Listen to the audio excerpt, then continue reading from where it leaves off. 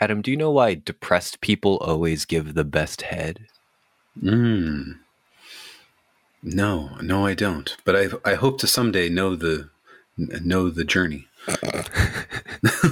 Your wife's well on her way. I know. I've only been given by people who aren't depressed, so I'm just like because they're so happy. They're so giving. Therefore, they're not depressed. Well, the answer is because they don't care about breathing anymore. Oh, don't you just breathe out your nose? I'm not sure. I've only seen it in videos. I don't really I can't say I've experienced it in real life. And you've just been giving and getting awful head then. If you just can't if you don't smother yourself, man. I know. And that's always the icky part when you watch it in videos and there's tufts of hair. It's oh, she's not enjoying that. Yeah, she's not having a good time. Yeah. No. I'm going to just turn this one off and find Everybody, something. Groom yourself, all right? It gives you... Yes. Okay, I'm not going to give sex advice on the show.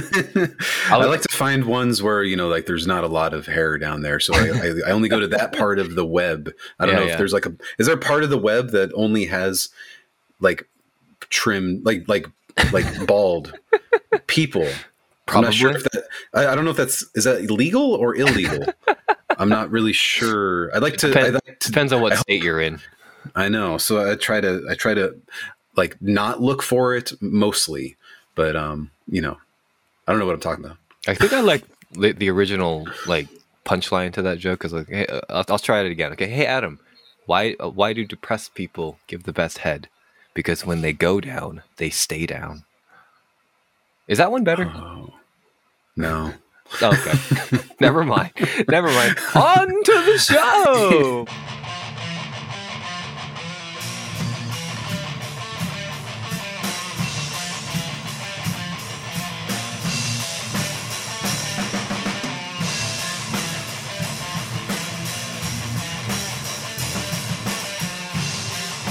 Welcome to the Skinny with Mike and Adam, everybody. We got...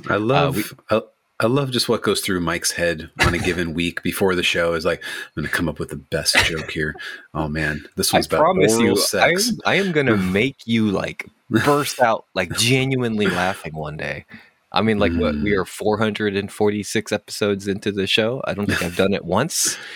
There's a few. There's a few maybe from 2020 or so. I mean, it was a hilarious time. I was ready to laugh. Oh yeah, we were much. so funny. The world was just so funny. Oh man, we were just on fire. I always feel hey, I'm a funny guy. I make people laugh, but when I try, it doesn't work. You know what I mean? I could never be a stand-up comedian because I can't try to make people laugh because that seems to never work. I mean, usually stand-up comedians aren't sitting on a video screen with their friend at 8:00 in the morning trying to make them laugh. They're in a club, everybody's been drinking, having a good time. Mm-hmm. And then they're hey, there goes that guy with glasses. I think he's funny. He looks like Neil Brennan. But darker. So if I were to go into a club and people have been drinking and maybe I'm the opening act for Neil Brennan or whatever, and I would tell these schmucks, hey, why do depressed people give the best head? Because when they go down, they stay down. Do you think that would kill? I think it might, because especially for Neil Brennan, being a very depressed man who's had numerous procedures to help his depression, and he's been very open about that. I mean, he might laugh. The rest of the group might be oh man, that was dark. Dude, I better get out of here. Let's not even stay for Neil Brennan. I don't like where this is going. This guy just ruined my night. I'm going to go to the box office and get a refund. I came for comedy about depression, and this guy just ruined my night. Took it way too far. I brought my children. I brought my kids tonight. Sex and depression should never mix. I mean, that's really what it boils down to. And these people are very, very depressed. And you just brought them down to a whole new level. Mm-hmm. And now I got them thinking about their own life. And nobody wants that, Exactly. Nobody wants that. So, hey, folks, bad idea. Let's have some fun. Let's get sad. Let's get funky. Today, we're doing the greatest song in the world for the month of June 2023. This is going to be our ongoing segment. If you're just joining us, hey, thank you very much for finding our show. And hey, today we're just going to be talking about songs that we and the community loves. We put out We put out a call to action both on the last episode and over in our Discord, and we got some great participation. We got 3 songs from the community and, 1 song from us. So today we're going to be discussing 5 songs in total that kind of run the gamut, baby. We got some alternative songs. We got some adult contemporary songs. We got some. I think we have a song that now breaks the record on the greatest song in the world for oldest song. Right. I think when I brought in Down in a Hole for episode 1 of this, and that was 1992. Yeah. And this song predates that. I mean, you're going back to the dark ages. I mean, this was back when cavemen were banging on fucking rocks. I mean, Thomas went all out. He was just I'm going with the earliest form, the earliest screamo. Really, the earliest screamo, exactly. I mean, this is back before guitars were invented. These guys were just strings on a milk carton, Man, that's why the guitar sounds so rough. Right, it's good. It's really good, and I mean, everybody this is what it influenced. Everything, really, it influenced the Beatles and Elvis and all that. Milkcore. Yeah, absolutely. Milkcore. No, but it's a very funky song, and it's something that, I wasn't familiar with. Adam, you are, because you deep dived into this artist back in 2021, which is really cool. Yes. But, yes. Yeah. But before we get to that, man, how have you been? Man, well, I mean, you came over to my house last week. Mm-hmm. And we all had a good time joking about COVID. I mean, we're just it's COVID, man. It's over. And then as soon as you left, the child started sneezing and dripping from the nose. So my fear was oh no, did Iris get Mike and Erica sick again? So I've been worrying all week that germs were passed. You were playing with my children, being the better father that they never had. Which is why great. I come over, because they just need that good fatherly, parental figure in their life.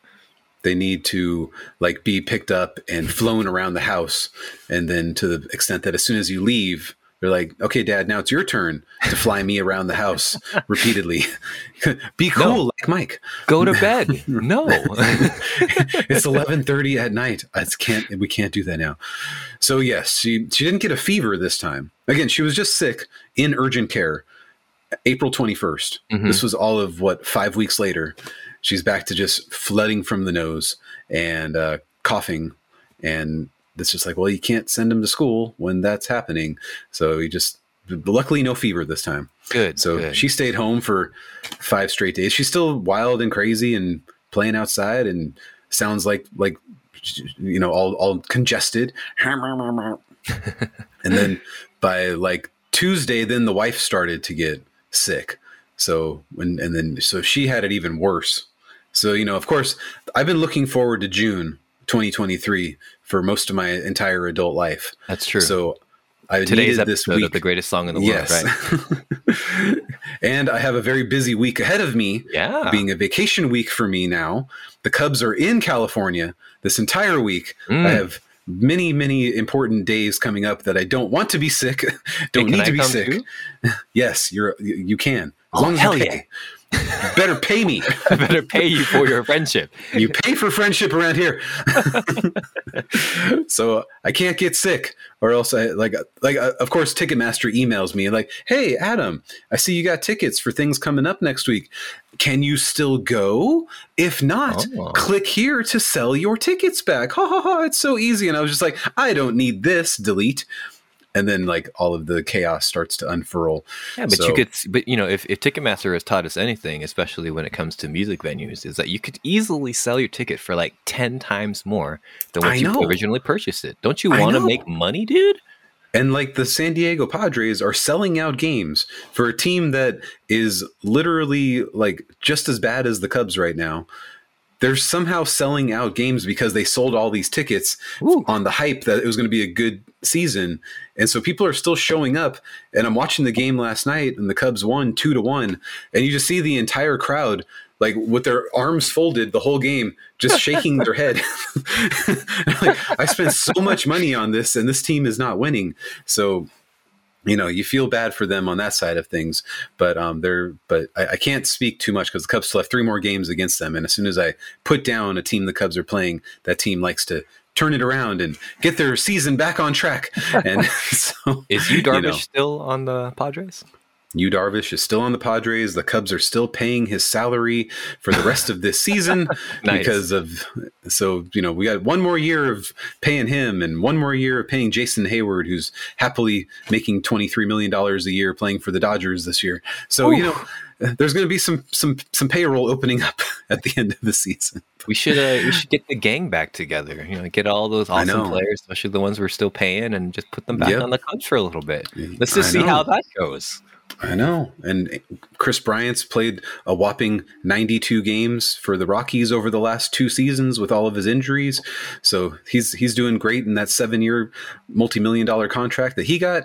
And Anthony Rizzo seems to be the only one making some good marks with the Yankees. The Yankees are a fairly decent team still. Oh. So, but yes, I have a very important week coming up. And we're going to see Shohei Ohtani pitch against the Cubs on Thursday. Oh, he's my favorite. And unfortunately, he won't be pitching at the game on Tuesday that you and I are going to. Oh, he's not my favorite. I lied. I was testing you. Oh, okay. I thought you would know him. He's my the favorite Babe player. Ruth. He's the current Babe Ruth of the modern scene. He hits a lot of home runs and he pitches. So he's a two-way player. That's interesting. I know. And he's Japanese and he's pretty awesome. So and he's a big maybe boy. the Cubs can beat him. No, he's a little skinny guy. Ah, cool. Yeah. So, I mean, his muscles are probably big, but compared to the other, quote, big boys of baseball, of which there are several of them these days, I don't know what happened to the nutrition when it comes to baseball players, but they seem to be reverting back to where they were in the 80s, where everybody was like 250 pounds and shuffling over to first base after they hit the ball. Like, what helps me win games? Chili dogs. And chili dogs and beer. I need 3 of them before the game. So anyway, the Cubs are not having the greatest of seasons right now, but they took 2 out of 3 from the Rays, who are the best team in the major leagues, all while scoring a grand total of like 6 runs in 3 games. But the pitching was impeccable, so you can't argue with that. And so they got 2 runs last night, but the Padres only got 1 run. So, hey, that's a win. Got to cheer on the boys, though. I know. So, yes, so far I am not feeling any symptoms, thankfully. Good. And I'm hoping that I can survive the rest of the week without getting sick, if I'm lucky. Yeah, I mean, you've only got a couple of days. But now you got to worry about other people germs, too, because you're going to be out with, like, other people in a couple of days. That's right. Scary. I was with other people for a little bit, and then I got COVID. Do you want COVID again? I mean, whatever has to happen for me to get through this week and make it to my baseball games. That's all that matters. Yes. If you catch COVID and that causes the Cubs to win, God damn it, you're willing to make that sacrifice. I think I am. I really think I am. So, so far so good. The little one, graduates from the preschool this Wednesday. So that's an exciting venture. It's funny that they graduate on Wednesday, but then they have 2 more full days of school after that. So work on your scheduling, preschool. Come on. This is the way they do it, and that's fine with me because it gives her a place to be on Thursday and Friday. So that's fine. And yeah, I think that's everything. Otherwise, just waiting the podcast, enjoying listening to old podcasts, enjoying the fact that there's hardly any new albums coming out in the next couple of weeks. Adam just reminded me that July is literally empty, except for one album that we're excited for. So, hey, Paris. We got Paris's Evergreen coming out on July 14th. So, hey, maybe that might be a good time for us to catch up on some other albums as well. I've only been listening to Take Me Back to Eden for the last couple of weeks, with how awesome that album is. So maybe that might be the time for me to finally, catch up on some Deftones like I threatened all those months ago.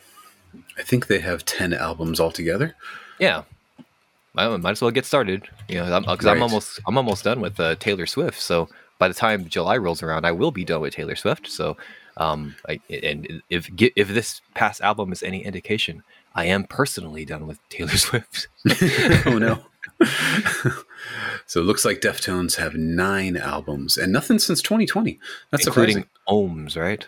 Yeah, Ohms, which we listened to back in 2020, but nothing since then. And that album was pretty big for them. You'd think they'd want to make another album, but whatever. Well, they seem to be on the every 4-year plan. Yeah, they just seem to be a band that just like, we're just going to put out an album this year, you know? Mm-hmm. So that might be an interesting deep dive. I have other ones from the old days that I want to do, but I still don't want to do. Mm-hmm. So I'll consider it. Maybe we should make a rule that you're only allowed to deep dive bands and artists now that have 5 albums or less. That would be tough because there's legacy acts out there that I still haven't listened to. That I'm just like, well, what's all 5 albums from them and only deep dive into those? I that's really, really complicated for me, so I can't agree to that. You do this to yourself, Adam. You do this to yourself. Yeah, I know. And someday I'll be able to like sit down and enjoy albums without being covered in small children. I'm like, wait, I need to listen to this. There might be important plot points, but no, it's just like, hey, Dad, look at this thing I drew. Hey, Dad, what's over here? What, Dad? That. That's my life while I'm trying to listen to the new Foo Fighters album. Instead of you and your wife having children, you and your wife should have just had albums. Yeah, we did. For like a lot of years, and then it all just fell apart. That worked out great, and you guys had to fuck it up. I know. I listened to like 36 albums in 2012, prior to the older one being born. Yeah. Like I was on a good pace. Because now 36 albums seems like a good year. Yeah, I listened to 75 albums.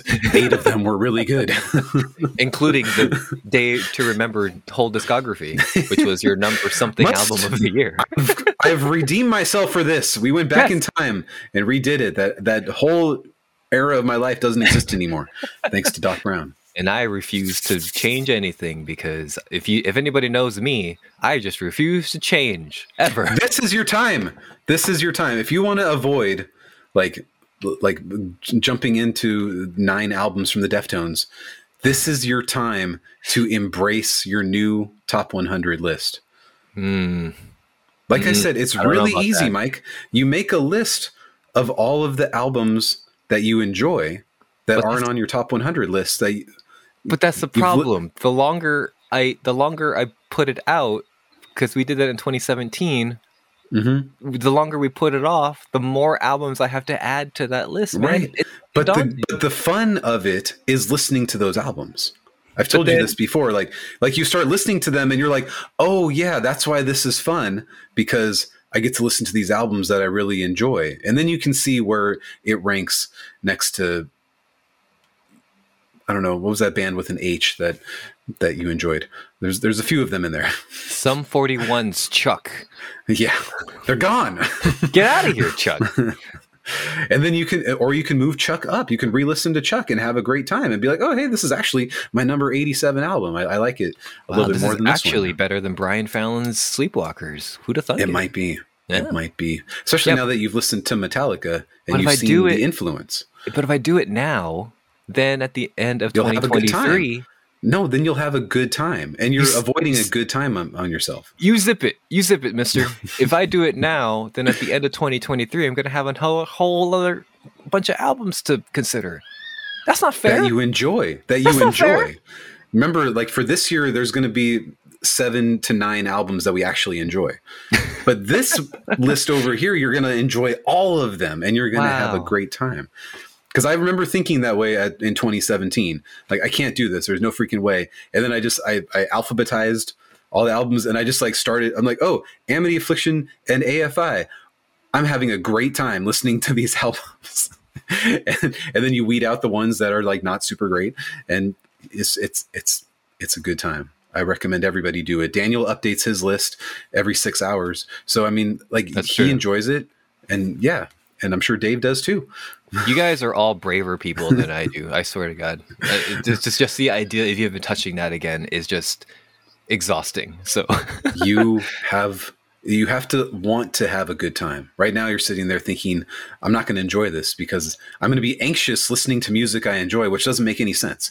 No, I'm going to be anxious making this list and then thinking about the future when you guys give me a hard time about updating the list again. All you do is just add the 2023 albums that would meet that criteria. And there might be 0 of them. 17 and 2018 and 2019 and 2020 and 2021 and 2022. Yeah. Good God. It's going to be a whole new list, man. That's like 7 albums per year. That's like... You've already added 1. So 6 albums from 2018 alone. That's just like my new top 60. That's just my new top 60. How about that? Yeah. Is that what you want, Adam? Wasn't there a band called Heathens or something like that you enjoyed somewhere in the 60s? Heathens? What the fuck are you talking about? You might have to bump them down a couple of notches. That's okay. Heathens. Oh, see now you're freaking me out because I'm like, who the fuck are Heathens? And then I look at oh yeah, that's like my number 62 album of all time. Anyway. I know. See? So there's other albums that maybe didn't stand the test of time that don't belong on this list. And that's okay. And then again, you can bump it down to like, top 100 through top 178 like I have. See, I'm never going to do that. I am never going to do that. No, sirree. Absolutely not. As Mike organizes the financials of a multi-million-dollar company, he can't look at albums he enjoys and rank them from ones he likes. You're trying to take a hobby that I love and make it something that I hate. But you enjoy doing these financial workings for this company because I get paid very, very, very well by this company. And the podcast doesn't pay you very, very well. It might someday again. Please subscribe to us on Spotify.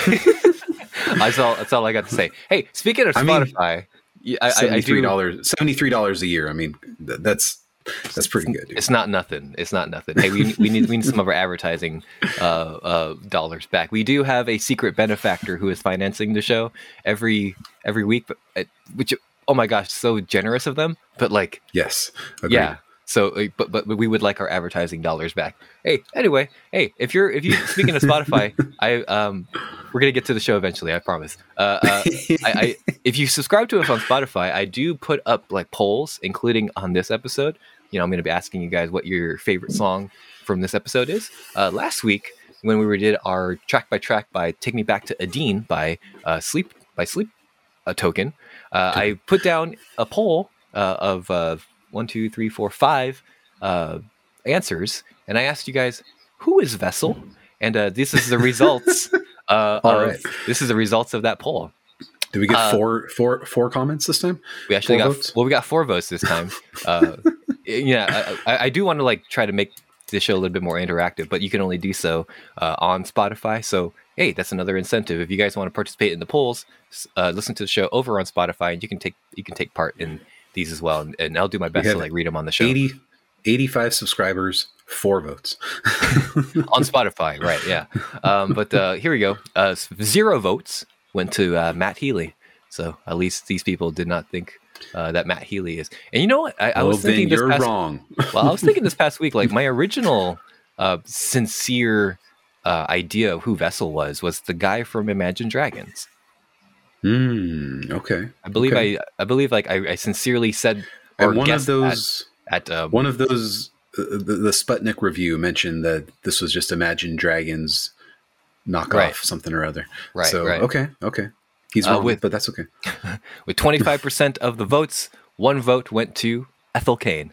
So somebody in there thinks that Ethel Cain is well, Vessel. You're wrong too. With 25% of the votes, 1 vote went to Nothing Nowhere. You're wrong too. 0% of the votes went to Jim Steinman. Looks like he's still dead. And you're wrong. Everybody's wrong. 50% of the votes on this poll, 2 votes went to some guy TM. Some guy. and some guy none of us have ever heard of. Yeah, and like part of me have thinks a lot of money for stage effects and makeup and all the stuff. That's what I'm saying. It has to be somebody established, right? Yeah, but if we did find out that one day it was just some guy, somehow that wouldn't surprise me. If it was the That guy would be from okay. Imagine Dragons, that would not surprise me. If it was Ethel Cain, I guess that would not surprise me. Well, that would surprise me. I'm like, whoa. Yes, that How would does that surprise me happen? definitely. But no, I've never listened to Imagine Dragons except for a few singles here and there, but you've listened to them more than me, I think. Yes. Does any similarities musically? Actually, yes. So, like, I think the delivery of Vessel really matches the guy from Imagine Dragons. I know it's overly processed, but like, you got to kind of imagine his vocal tones outside of that, and again, like the range too. Like, I think Imagine Dragons has like really boring music, especially these days. But like, he does hip hop, he does R&B, he does soaring vocals, he does arena rock. Like, the pieces are all fitting. And that band is so big that I think he needs to be anonymous in order to get away with something like this. And while I think the Imagine Dragons project is really boring, I think that guy might be creative enough to get away with this Sleep Token project. So I don't know. I do remember theorizing this in the 2021 album as well. Right. Well, Imagine Dragons had an album in 2021, but none since. Yeah, Origin. So, oh my god, that album's so boring. Oh no, that was 2018. Oh, was it? Mercury Act 1 in 2021. Okay, whatever it was, that one was just like, ugh, I'm done with this band. So it went to number 2 on the charts. How could it be bad? Because boring people listen to music too, Adam. It went platinum. How can it be bad? You listen to it, and okay. And you tell me how bad it is. 3, 4, 5. They have 5. This meets your criteria. I could deep dive this. Best of luck to you. Well, the early stuff is much better, I think. But okay. So here we go now. Actually, before we get to this, this new segment, or this reoccurring segment, we gotta get invited in. Like vampires, we gotta get invited in by our good friends JB and KG. Thank you, gentlemen. And the peculiar thing is this, my friends, the song we sang on that fateful night, it didn't actually sound anything like this song. This is just a tribute. You gotta believe me, and I wish you were there. Just a matter of opinion. Good God, God love him. I'm so surprised to find you can't stop him. A fiery, really a rich motherfucker can fight fiction.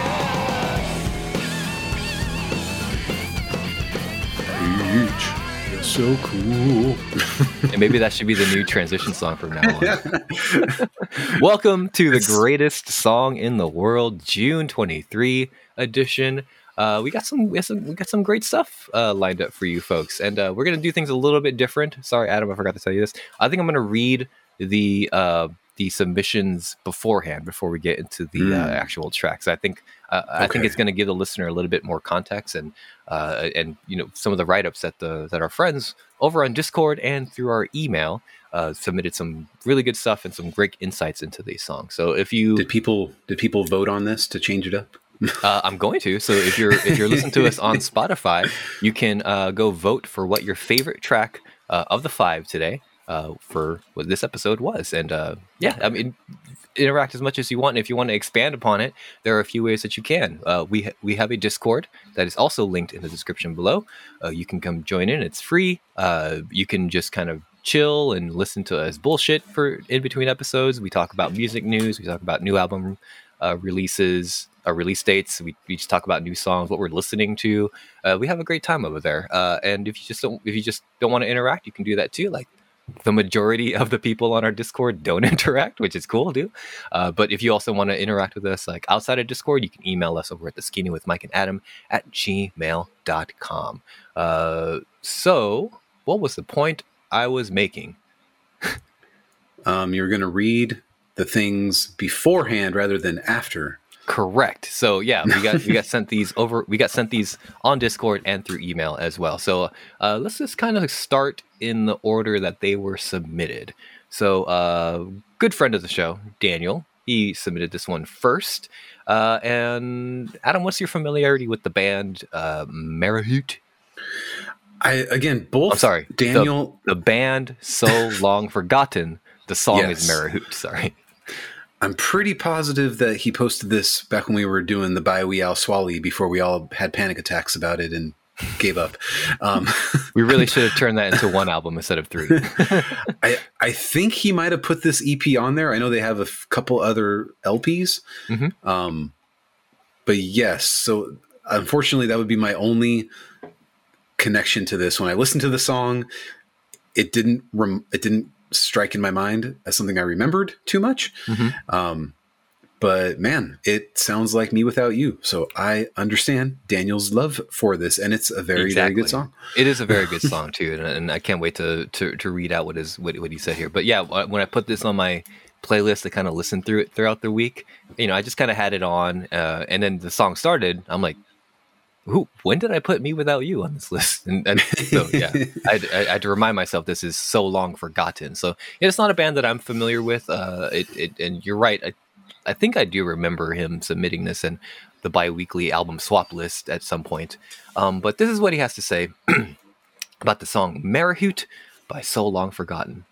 One of my favorite songs from the highly underrated and ironically forgotten indie rock band that never got the acclaim bands like Me Without You or As Cities Burn got. This song is the perfect summation of my taste. It has crashing drums and beautiful guitars I love, matched perfectly with melodic and shouted vocals to craft a true indie rock classic.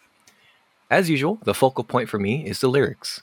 The song deals with the narrator being frozen in place by the uncomfortable truth that he no longer holds the beliefs that were instilled in him at a young age, specifically the belief in hell. It is earnest and gut-wrenching, and the vocalist's voice cracks slightly when he says, "If I start crying now, I may never stop," as he deals with the anxiety and fear thrust upon him by these damaging beliefs and the pain of having to come to terms that a fundamental truth in your life was never true at all. The song hits close to home, as this is the exact journey I went through when detangling my own beliefs. My favorite part of the song is when the chorus, where the vocalist emphatically shouts, "It's not, I won't, it can't exist. I spent enough time fully aware that it existed." The song makes me emotional and gives me chills every time, and that, of course, is why it makes it the greatest song in the world. So yeah, we're in for some heavy stuff here for this song. So do we want to go ahead and get heavy? Yeah, absolutely. So let's go ahead and listen to it now. This is Marahute by the band So Long Forgotten. This is from their self-titled over in 2016.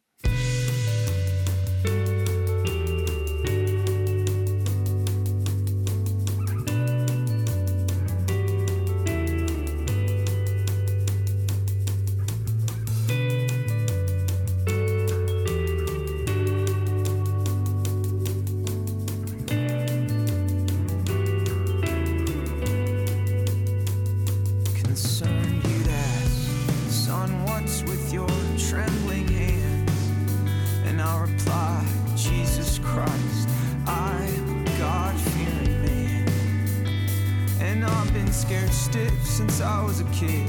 Thought hell is a place made just to show grace to a rigid list of well-intentioned Calvinist sons. And as it does, it's in the midst.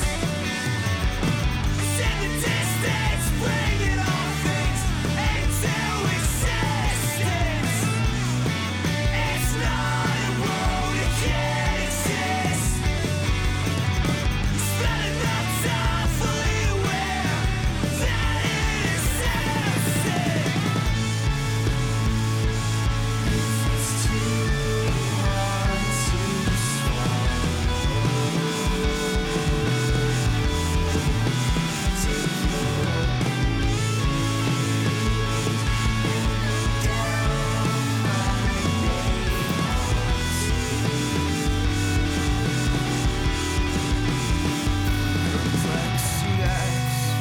Is that where you hang your hat? I respond, oh my God, I'm too nervous to take a stand. And I've been anxious since my father got sick, when hell was a place made up to show grace to those of us who just can't. Oh, we try, we just can't get behind a place place like that. Seems this toil's my life. And if I start crying now, I may never stop.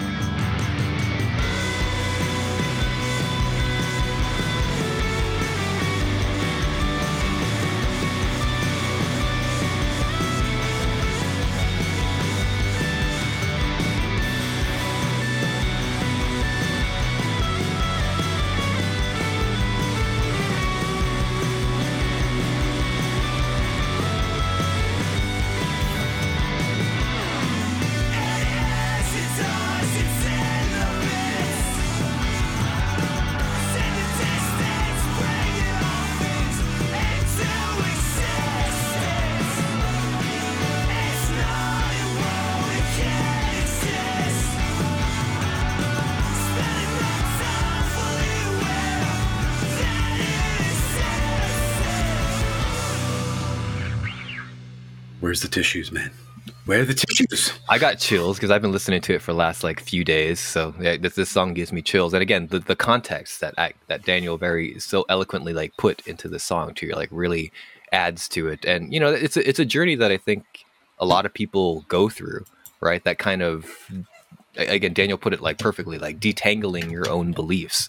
Like that's a difficult thing to do. No matter, you know, if they're religious beliefs or, you know, they're just toxic things that you have learned and picked up throughout the years. And as you become older and become more wary of different worldviews that may like challenge your own personal beliefs. So you have to like really look into yourself and, you know, learn to unpack those things and like reframe and unlearn certain things that like you may have thought were true one day, you know? So it's a very complicated song. And like, I really like the way that a lot of the lyrics, you know, handle that very difficult part that I like to think most people have gone through it at one point or another.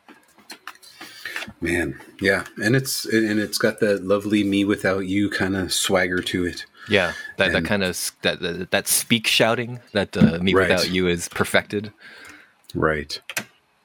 All right. So I was very happy with it as well. Yeah, amazing pick, Daniel. Thank you so much for participating. Like we can every time we do this every month, we can always count on Daniel to like, you know, submit an awesome pick for us and just you know, help make the show better. And that's really cool too, because like I love doing this segment. It's one of my new favorite segments that we do.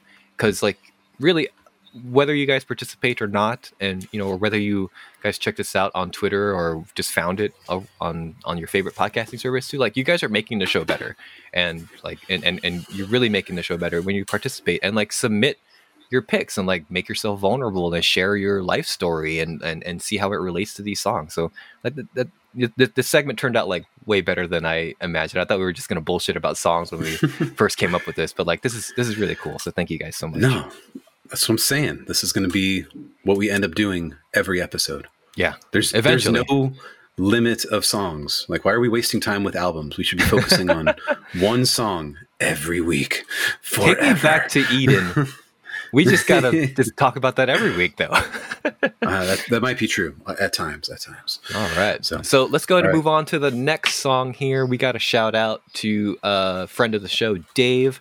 And also, I'm also wearing Dave's shirt here, Dave of Doom. You can find him on social media at Dave of Doom. He's a graphic artist.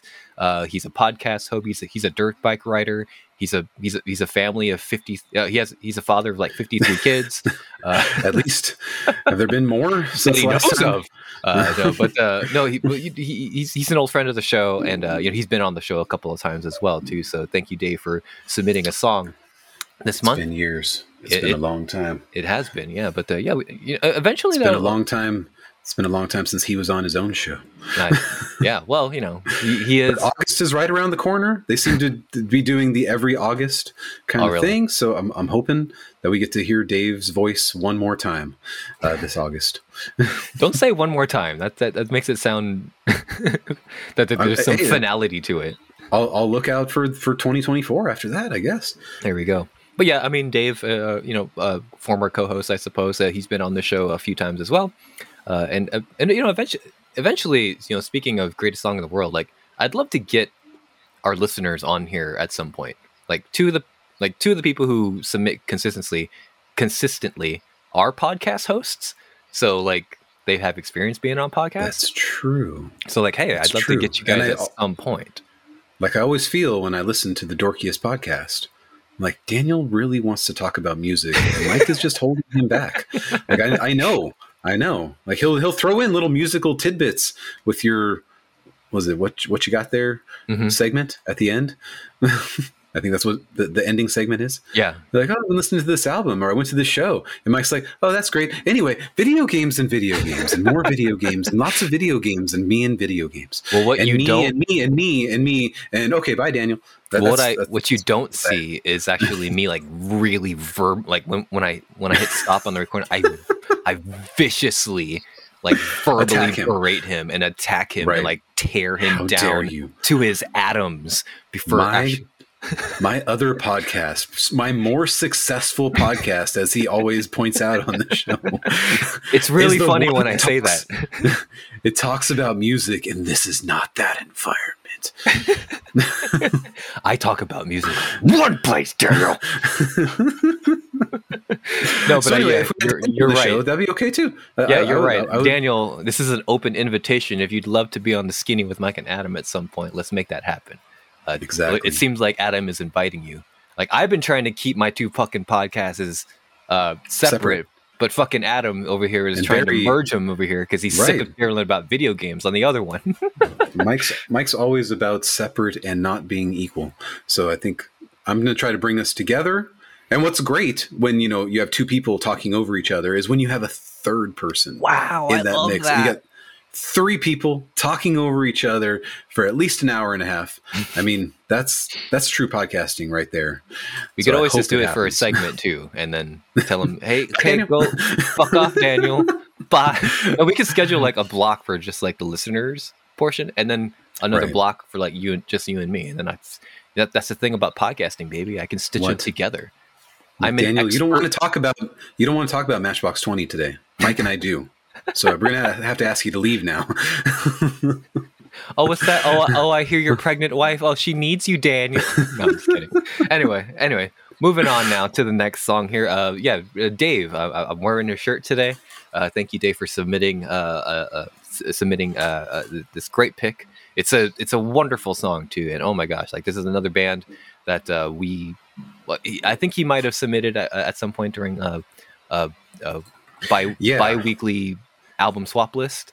Because when I went to this song on YouTube, I had already listened to it, which I was like, what? And then I listened to it and I'm like, I don't think I've ever heard this song before, but somehow it had been listened to in my YouTube. It goes to show you how long it's been since we've done bi-weekly album swap lists over on Discord. Yes. This is the band We the Wild. This is from the song. This is the song King of Wounds. This is from their 2016 album From the Cities We Fled. So this is a very emotionally heavy song too. So this is what Dave has to say about that. I'm sure I've discussed this song before, but here we go again. The song hits hard because this feels like a song I'd write for myself in like 2016. The main character is me and my way of living from 2008 to 2016 probably. Oh no. Thankfully, a switch went off in my brain to realize that I was the problem in my own story. Hurting people mentally for years. Absolutely horrible looking back at the things I did. Song always gets to me, yet makes me happy I grew up at the same time. So, yeah, I mean, that's a wonderful thing about like music and art is that we can insert ourselves into the art and reflect on our own lives and, see the things that we've done and the way that we've grown as human beings. So, don't take it from us. But here, check out the song again, "The King of Wounds" by the band We the Wild.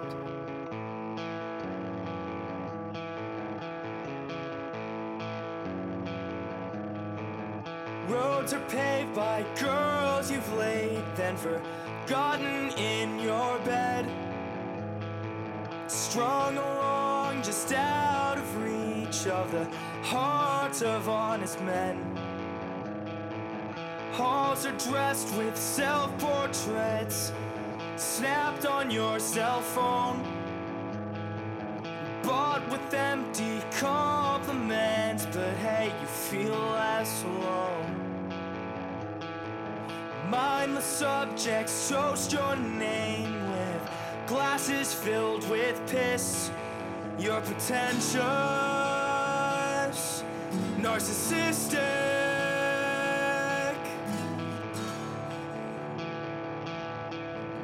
Your throne is hollow and your kingdom does not exist.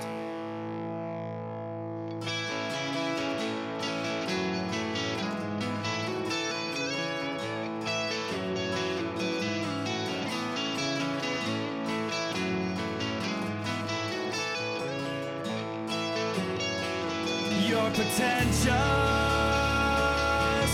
narcissistic.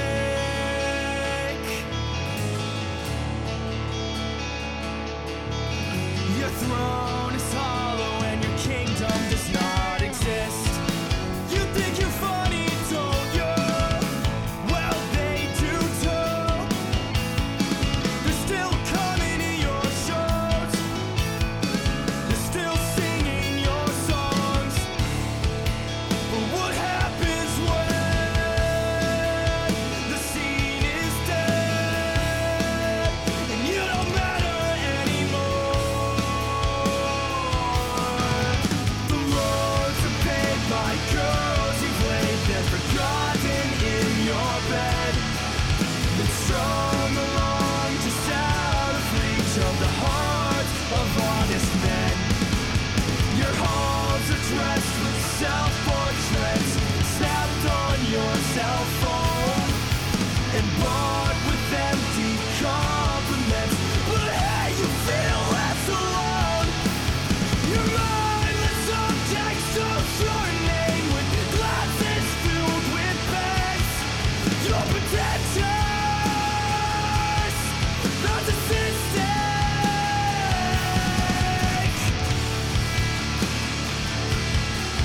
Your throne is hollow and your kingdom does not exist.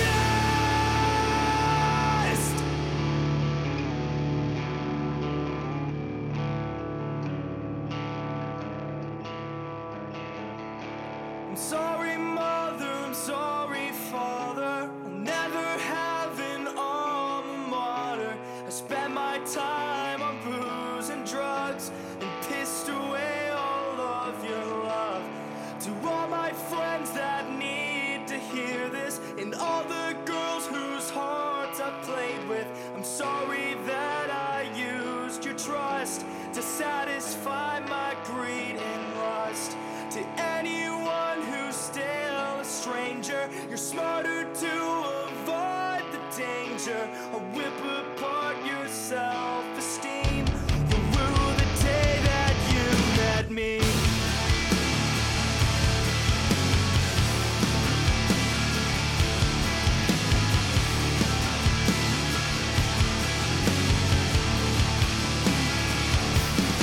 You're pretentious,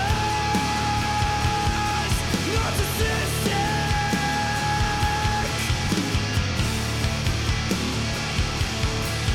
Your throne is hollow and your kingdom does not exist.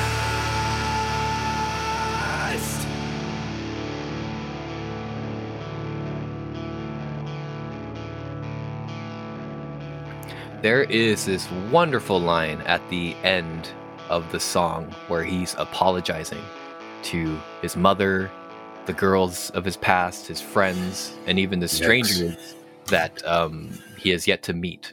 And he just warns them, or he apologizes to them, and then he warns strangers that, like, you know, you don't want to get to know me. You don't want any part of me because I'm just going to ruin your life. And like that, like, really was a gut punch because I was felt that before, you know. It was pretty heavy, and it was very much like, what year was this song from? 2016. So this was before Me Too. Yeah.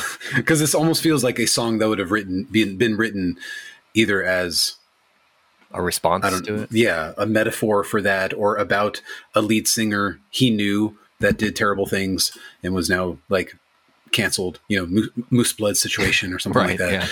Yeah. So I wasn't sure where that went, but no, he's already saying like, okay, yep, I'm the asshole. I'm the reason that all men are scum. and I'm just going to quietly step away and go live in a cave somewhere, I guess. Yeah. And even if you look at it from like that framing too, like I love the sense of growth that the song invokes, because I think that's something that we're all capable of, like musicians included. You know, we hear, you know, on the topic of Me Too, and you know, and all these bands that have been canceled since then. Like, it's never as simple as like, this band did a horrible thing, and we should never listen to them again. And if that's your point of view, then you're very much you're very much within your rights in your own life to like never listen to the band again. But like, I think there's a lot of nuance to some of the things, especially just bands that are like, oh, I've said something horrible or whatever. Then like, we should always give. I'm of the belief like we should never hold a person accountable, like fully accountable for the rest of their life, and never give them a chance to apologize or grow as a human being.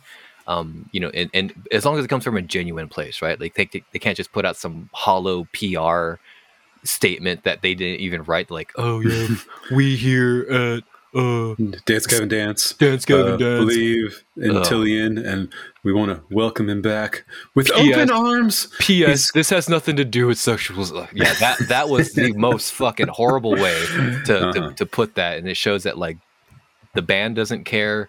Tillian Pearson himself doesn't care, and is in fact denying shit that he's already admitted. But yeah, so like anyway, it gets me fucking furious. Handsome garbage, yes. Yeah, but you know, yeah, human beings are complicated, and like the idea that the singer of We the Wild like had that self-reflection moment, whether it was, you know, I had a child, or I had a partner who believed in me and like let me reflect on my life in this amazing way, like whatever the case may be, or it was something that he came upon on his own accord. Like the point is that we have the chance to grow and make ourselves better and be better every single day. Be better than we were yesterday. That should always be the goal of all us complicated human beings. And it's just a wonderful song, and I love the way it was written. I did too. I thought it was a really good song. And again, I don't know if I've listened to this band yet, which is the sad part. It might have just been the song that he brought up for like a recent episode or something. Yeah. Maybe over on our Discord, we do have a channel where we just like, hey, check out this song. It might just be songs that we are listening to, or just songs that came to our head, or, you know, a new music video. But, you know, we have lots of avenues of which we can listen to songs randomly, you know? Right.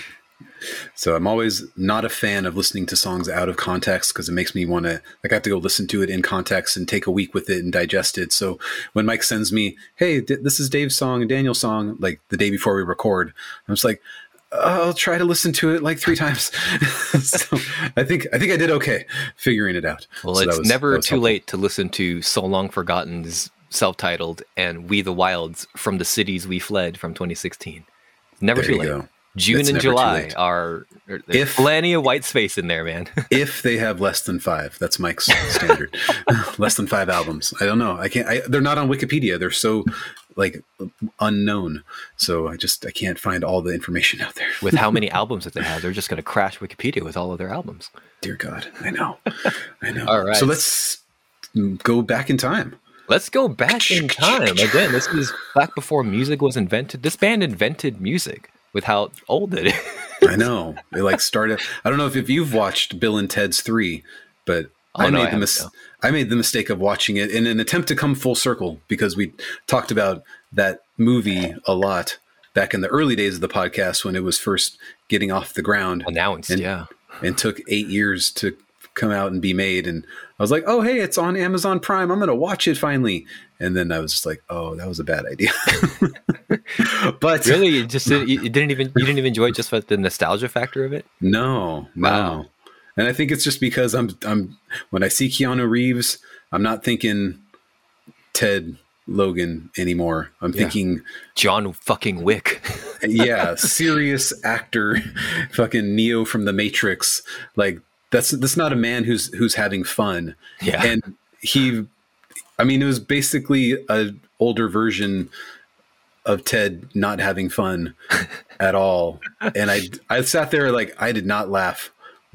I laughed at the beginning, but not anymore after that. But anyway, I don't know if you've seen it yet, right? No. I don't plan on seeing it. Like, it doesn't seem like a movie I would enjoy. It had 82% on Rotten Tomato, so I was like, oh, hey, people seem to like it. But anyway, it's confusing without going into it, but they go back, their kids go back in time to pick up influential musical icons from the past. Yeah. And so they pick up Jimi Hendrix, and then they're like, oh, Jimi Hendrix is influenced by Louis Armstrong. And then they're like, Louis Armstrong was influenced by Mozart.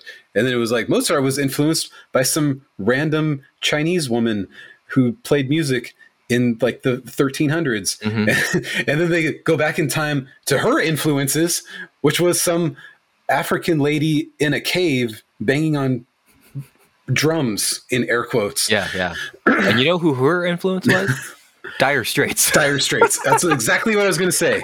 So yes, we're back into that caveman prehistoric time. Correct. Of 1980. Dude, I mean, we're clanking on rocks, dude. We're strumming on like gigantic banana leaves, dude. Like, right.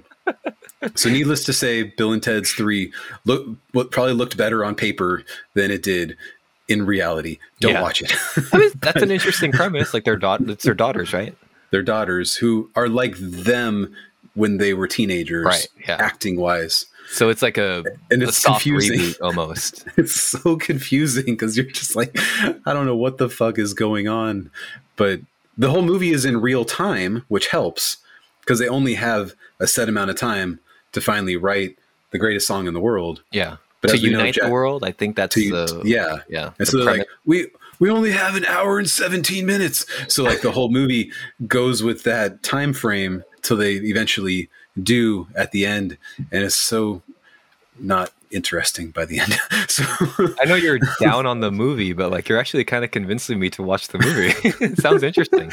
I mean, no matter how many cameos keep showing up out of nowhere for no reason whatsoever, it just doesn't go well. So that it's fine. They tried, and that's all that matters in reality, because Dire Straits did not show up, surprisingly.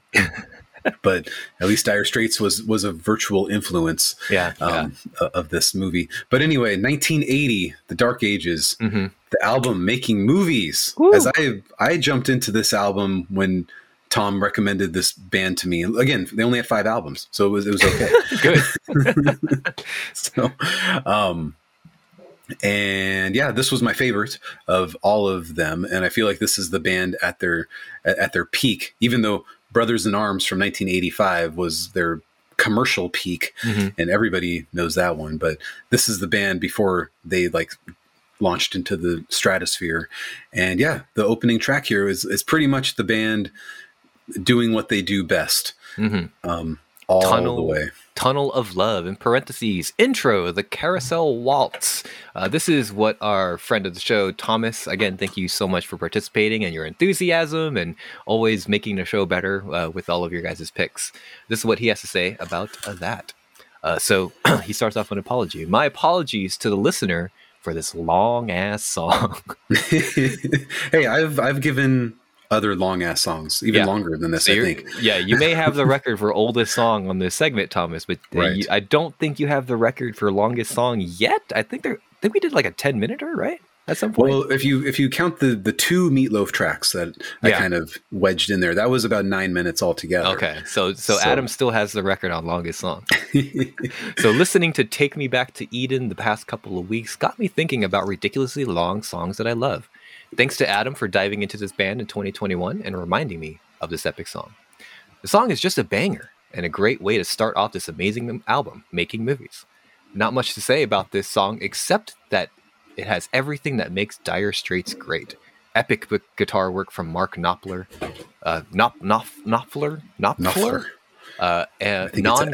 non-cringy piano solos, and Knopfler's signature crooning.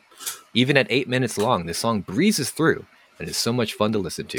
This is my favorite Dire Straits song, and it reminds me so much of my youth. This was one of my parents' favorite band. Is it the greatest song in the world? It might be.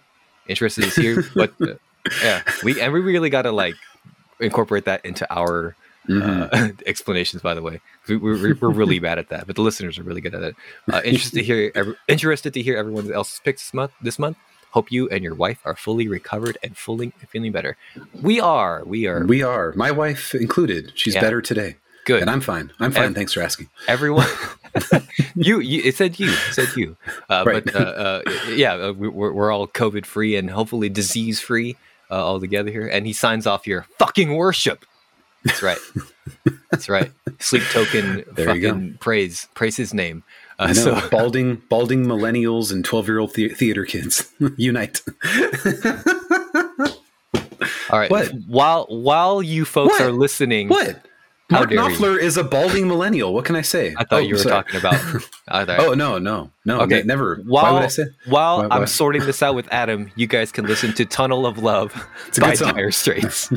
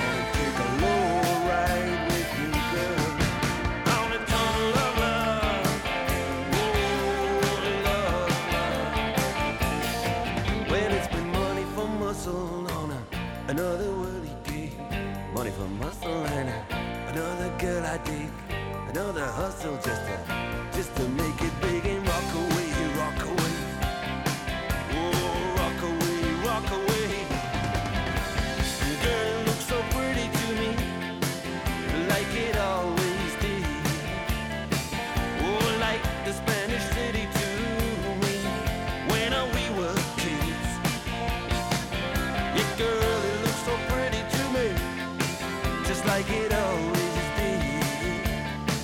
Oh, like the Spanish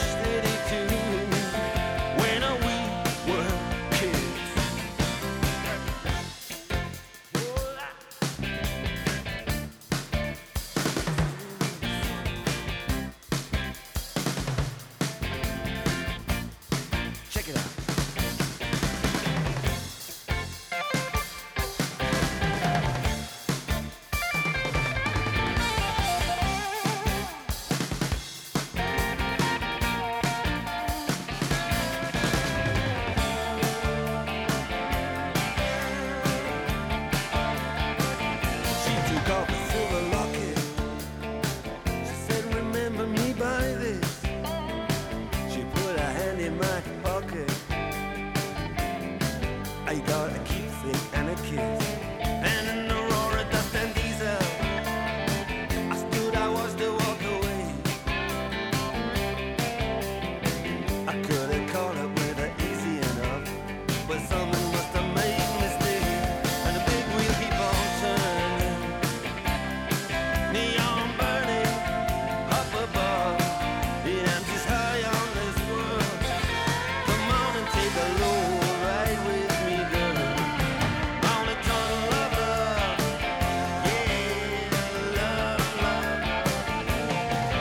On a tunnel of love, oh, love, love. Hey, now I'm searching through these carousels in the carnival arcade, searching everywhere from steeplechase to palisades, in any shooting gallery where promises are made to walk away, walk away, walk away, walk away from color coats and Whitley Bay. Had to walk away. And girl, it looks so pretty to me, like it always did, like the Spanish city to me when we were kids. Girl, it looks so pretty to me, like it always did, like the Spanish city to me when we were kids.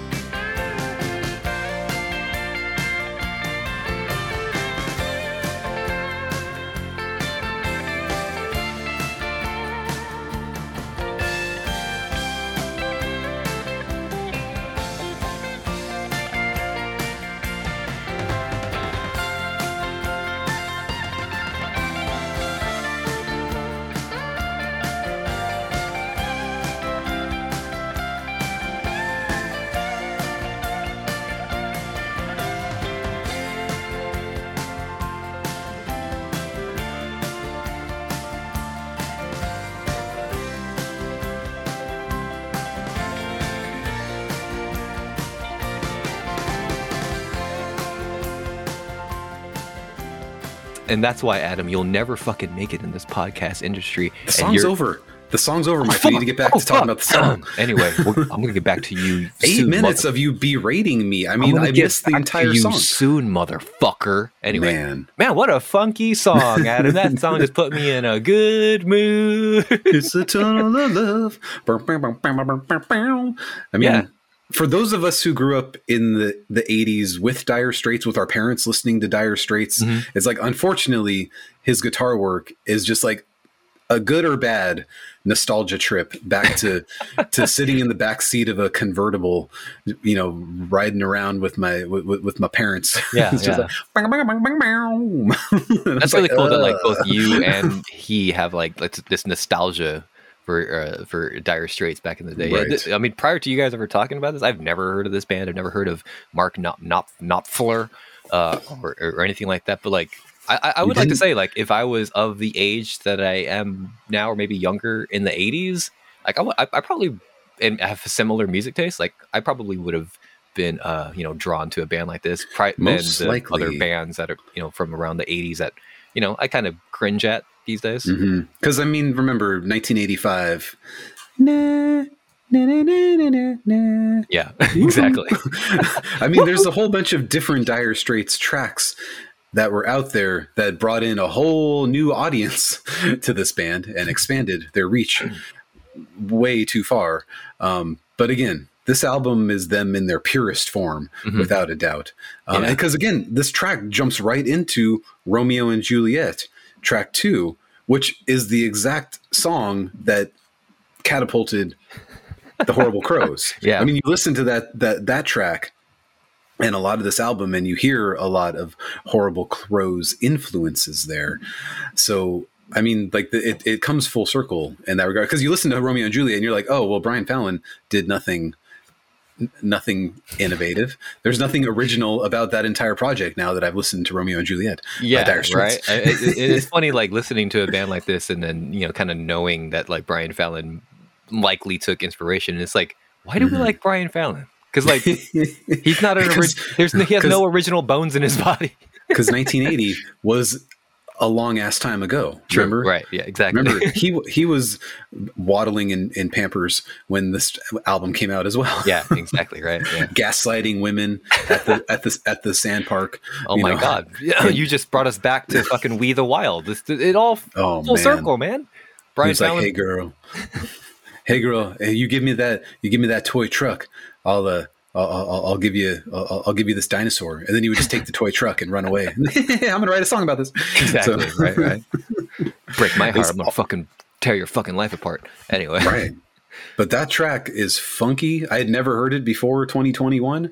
I mean, all this entire album I had never heard before 2021. But again, like I kept on thinking, a lot of people like this band, but what the fuck? Walk of Life. I mean, everybody should have been running from this band. Yeah. Do the Walk of Life. So I never quite understood where people were like, no, man, that album, this band is pretty good. And that song is, a good snapshot of the far-reaching powers of his guitar work as well. And again, left-handed, the dude is only finger picking on the guitar. He's not using a guitar pick at all. Yeah, that's really interesting, especially with that guitar style, man. And like when you can hear it too at certain times, especially that big guitar solo in the middle of the song. But, and the piano outro right there. I had forgotten he did that one too. The incestuous nature of Bruce Springsteen. Obviously, Roy Bittan, the Bruce Springsteen's piano player, also played piano on Bat Out of Hell 1 and other subsequent Jim Steinman projects. I forgot that he is also on this album playing guitar or playing piano. Very cool. And Jim Steinman, the most epic songwriter of all time, some would say, has gone on record. Be Vessel. Keep that in mind. Might be. But he's gone on record saying Roy Bittan is the greatest piano player that's ever lived. Oh wow! So cool. I mean, like, and you can hear it. You can hear it on this track. There's that, like, it's fucking dope. And then, like, I always think, like, oh, you know, Jim Steinman is the greatest piano player. But then I look up, oh no, Roy Bittan played piano on all these Jim Steinman albums as well. Yeah. And keep in mind, Roy Bittan was the inspiration for Mozart. He was, and I'm pretty sure he was Vessel. Possibly too. Exactly. So you never know. Everything's coming full circle. The Skinny and Black and Adam are here to put the pieces together, folks. But we want to take this time before we move on to our song. So thank you guys, the listeners, for submitting your tracks for this month's greatest song in the world. I think those songs really are contenders for the greatest song in the world. So it's gotta be, man. So we moving on now to our songs here. Adam, who wants to go first? Well, mine is pretty emotionally heavy, obviously. Yours is just like a banger of an arena rock anthem. Yeah. There's some like heavy themes. Heavy-ish themes in it. Yeah. Right. If you want, arena rock for 2003. Correct. Not for the 80s, which we discussed, the Dark Ages. Exactly. But for 2003, this was the track. This was the track that made me want to listen to this band in 2008. Yeah, something similar to me as well too, because when the song we're talking about the band AFI. This is coming off of the album Sing the Sorrow, and I wanted to pick something off of this album because this goddamn year It's this album's 20-year anniversary. I think it's coming up in July. I think it is. I have to look up the date again. Up right Thank you very much. But when the song "Girls Not Grey," March 11th. Oh my God, it's 20 years old. Passed. Good fucking Lord, I should just fucking kill myself. When the song "Girls Not Grey," every episode, Mike brings up at least one reference to his impending suicide. Yeah. Remember, people who are depressed give the best head. Anyway, when the song "Girls Not Grey" started coming out and like kind of took over the airwaves, it put this band on the map for the mainstream. Like, sure did. I wasn't the biggest fan of that song. I was like, I don't really know like this like ultra feminine like punk music. I didn't get it at the time, of course, too, because I was into bands like Papa Roach, bro, and like Trust Company and fucking Sum 41, bro, and Linkin Park. Meteora was that year, but go ahead, keep telling me. I'll tell you. So I was like, okay, well, I don't know if I'm into this band, because like even my sister for my 2003 birthday, she even came to me like, hey, I was thinking of getting you Sing the Sorrow for your birthday. Like she was saving her allowance. Like she was going to save the $249 to actually buy the album, right? man. She was like, I was thinking of getting you this album for your birthday, because she just hears it on the radio or whatever. She knows I like rock music, so she's like, "Are you into this band?" And I'm like, no, not really. You don't have to. Don't worry about it. He's a little, effeminate. For me. I don't really go that way. But I don't know if you've heard this song "Last Resort" by Papa Roach. That's really what I'm into. I'm into men with more of a deep kind of cut my life into that kind of exactly. And then the song, the Leaving Song Part 2 comes out too. Again, not hearing this album, so I'm like, whoa, this song's fucking pretty fucking rocking, right? So I'm like, okay, well, maybe that's like the one good song on this album or whatever. Yes. And then Silver and Cold comes out as a single, and that's what we're talking about right now. Silver and Cold comes out, and like, I don't know what it is about this song. There's like this haunting nature to it. There's this like fucking ethereal darkness, but there's like pop sensibilities. Like, this is a song, like you, it sounds like, that sold me on this band. And then like a year later, I think, because like Silver and Cold, I think, was the last single on this album. Yeah, it was like November of 2003 was when it was released. So it was definitely 2004 that I picked up Sing the Sorrow finally. So yeah, but if you, I'm sure most of you have heard it, but those of you who I guess who are on the younger side, again, fucking 20-year anniversaries this year. What the fuck? Anyway, those of you who might not have heard the song, let's go ahead and play it right now, dude. Because like, listen to it right now, and then we'll talk about it in just a bit. This is Silver and Cold by the band A Fire Inside.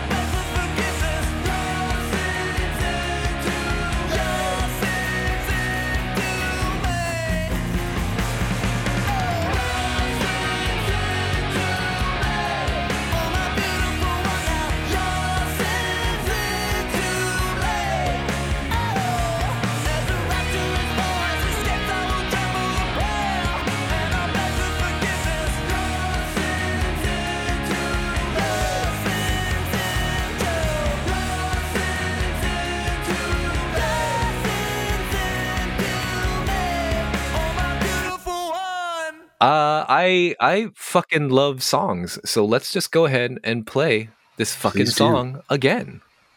And I just love the kind of the somber way it starts, dude. Like just the very slow burn. It's gonna start in with some piano here in a bit, and just the you hear the thunder clapping in the background. Like it really adds this atmosphere, dude, and like it really shows the range of AFI too. And and I had not heard of AFI prior to this album or any of these songs, so I didn't know that they were just like a full-on like West Coast punk band. So like even if you take that like context and lead it up to this song right here, like it shows like what a dynamic range this band has. They're really, and this is like oh my god, this is like the 2003 version. It was like, wow, this band can do anything almost. Yes, and you had no history with them prior, even though they had been around almost since the Dark Ages. Yeah. At this point. No, almost. like they were inspired by Dire Straits. That's how old they were. But yeah, exactly. I've been around. I've been an AFI fan since the beginning. That's right. Girls Not Grey. But yeah, like exactly. I love like the gang vocals here in the chorus, dude. And like my first real exposure to this song too was like watching the music video for the song on Fuse, and like there's this like it's this really sad music video. Have you ever seen it? I don't believe so. Okay. The song, the premise of the music video is that like Davey, it's like in this London town too, and like those guys back in the day like looked like London punks, so I thought that they were a Europe band, by the way. Yes, because of this music video. But for like half the song, Davey is like singing the song over a bridge in London, and the rest of the band are like in a cafe just like enjoying themselves, and then it becomes apparent that like, oh my god, Davey is going to end his life. He's trying to he's just working his way up to like jump off this bridge, and then the band gets like a phone call from him. I guess they he said his goodbyes, so they're like darting through like the London streets in their little Mini Cooper or whatever the fuck they were driving, and then dude, brush the hair sideways first and get in the car, get in the Mini Cooper. Hold on, dude, don't fucking like turn so hard. I just did my hair so it's 2003. But my hair soup is the most important thing in my life. But then at the end of the song, this was the beginning of that image. Yeah, it had to have been. There's no way that other than Silverstein in 2003, there wasn't too many other swoopy haircuts going on. Oh, from first to last too, kind of Sonny Moore. 04, yeah. Yeah. So it was still that era, but but Davey Havok's like that kind of like effeminate punk, like that really spread. I think, and I think this band has that influence. But at the end of the song, Davey decides to step down from the bridge, walk away, decides not to kill himself. But in the background of the music video, when Davey's walking away, the band gets into a vicious car accident, and they accidentally kill themselves. So it's all, but yeah, and it's over, and the band never recovered. Exactly, and then to this day, this band hasn't put out new music. That's what it was. It wasn't that skydiving accident I mentioned last year. Yeah, it was the car crash on a bridge. It's all been archival music, up to this point. But that like really dark music video, combined with like how cool this song is, the dynamic range of AFI and Davey Havok as a musician, like really sold me on this band, and like thank goodness for that, because they've been one of my favorite bands since then. Previous albums notwithstanding. You can see this was even before My Chem. I mean, My Chem's first album was this year, so this was obviously much bigger. But again, you could see the shift in the culture coming away from the boy band, Linkin Park, Limp Bizkit era. Whoops, my bad. Coming away from that, like you can feel the change. And I remember thinking that when Girls Not Grey, because again, I was all grunge all the time. In January of 2003, when this came out, this Girls Not Grey came out the day after I had my first date with my wife. Ooh. And I spent most of that winter of 2003 driving her back and forth from my house to her house in the wee hours of the morning because of, reasons. And so I'd always turn on 103.9. and just about every other minute, Girls Not Grey would be on. I was just like, man. And again, I'm in the throes of music writing in 2003, and I'm listening to songs and their song structure and taking them apart and being like, well, this is not very good because it doesn't have this and that. Like I'm all into that at this point. And so Girls Not Grey is like, that chorus is way too poppy, bro. Like I can't do mix it. Pop with punk, dude. Like no one's ever done that before. This is just a failed experiment. And I watched the video for it and I'm like, oh, come on. Like black hair, black eyeliner, makeup, like what? No, there's no way that this is going anywhere. So I just like, that was all of that first half of 2003. I was doing a lot of late night driving, and I was doing a lot of radio listening and a lot of songwriting and playing drums. And I was like, again, I've said this before, but that was like a very, very fun period of life, my last year of undergrad. Yeah. And we got new Audioslave album right before that. And I went to see Audioslave. Like it was like a pinnacle moment. So like you keep throwing in this AFI band. I'm trying to sour your music taste, dude. Exactly. Gross. So then Leaving Song Part 2 comes out in August of 2003. I'm like, well, that seems like a pretty cool song. And again, I didn't have the money saved up. I wasn't going to waste money. I had like all these grunge albums that I was absorbing. $249 for Sing the Sorrow? No, thank you. Exactly. And then somebody I worked with who was older than me, oddly enough. Again, I was 22-ish when this came out. And then somebody older, she was like, she was like 34. Oh my God, numbers go up that high? She was fucking old, dude. And she had like teenager children and and she was like, oh, my kids really like this album and I like this album. So she brought it to work one day and I was like, oh, hey, like I've heard 2 songs on there and, you know, Girls Not Grey, it's all right, whatever. But like Leaving Song seems like a cool song. And so I'm sitting here just like, I can't listen to now music. Now music sucks. Yeah. Everything about the now is the worst. Linkin Park, Audioslave is just good because, you know, Chris Cornell, that's good. But, you know, I've tried listening to Nickelback. I've tried listening to Nickelback. I've tried listening to Default, and all of them have been shit. So music from now is the worst. But man, when I borrowed this album, and I remember listening to it just that one time and being like, this album's not bad at all. I'm still not going to go buy it, but this album's not bad. And I remember obviously listening to Leaving Song, and then Bleed Black was an interesting song. Good. And then Silver and Cold comes on. I was like, oh, this song like has that potential to get really good. And then like Dancing Through Sunday, I was like, oh, that song is so fucking cool. And then Girls Not Grey, I was like, well, you know, it's pop, whatever. So like I remember listening to it and having a good time with it. And then I didn't listen to this album until you and I became friends, and you gave me all of their albums in 2008. But I always remember that. And by then, Silver and Cold had been getting played on K-Rock, and that's when you know this band is like the biggest thing. They were old in 2008. So I was like, well, this band is definitely going to be around for a while. And at least I like a couple of these songs there.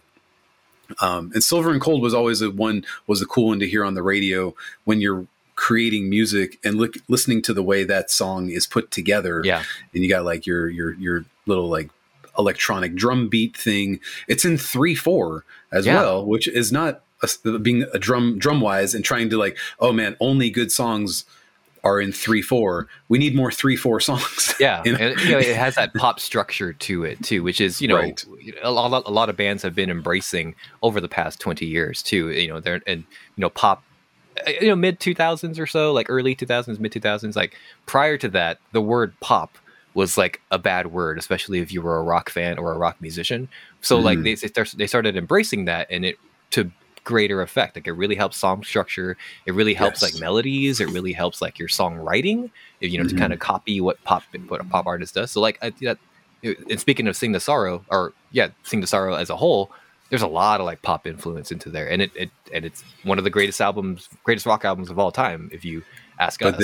Then when you like absorb their discography, the goods, the not so goods, this album doesn't fit with a little bit the rest of their albums in a weird sort of way. Like you can definitely go back and look at it like, well, yeah, this was the one where they're like, we're on the cusp of our huge breakout. These are the songs we're going to do.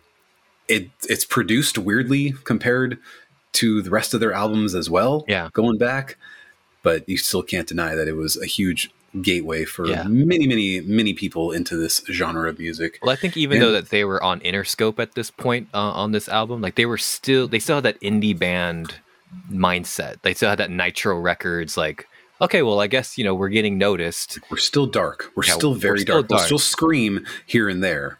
And I think maybe a lot of people would agree with Sing the Sorrow. Like, this was a rock band doing some pop elements, and then everything post this album, they were doing pop music with rock elements into it at that point. Right. So, and prior to that, they were doing everything else. Yeah. They were doing goth punk with pop elements by the time Art of Drowning comes around.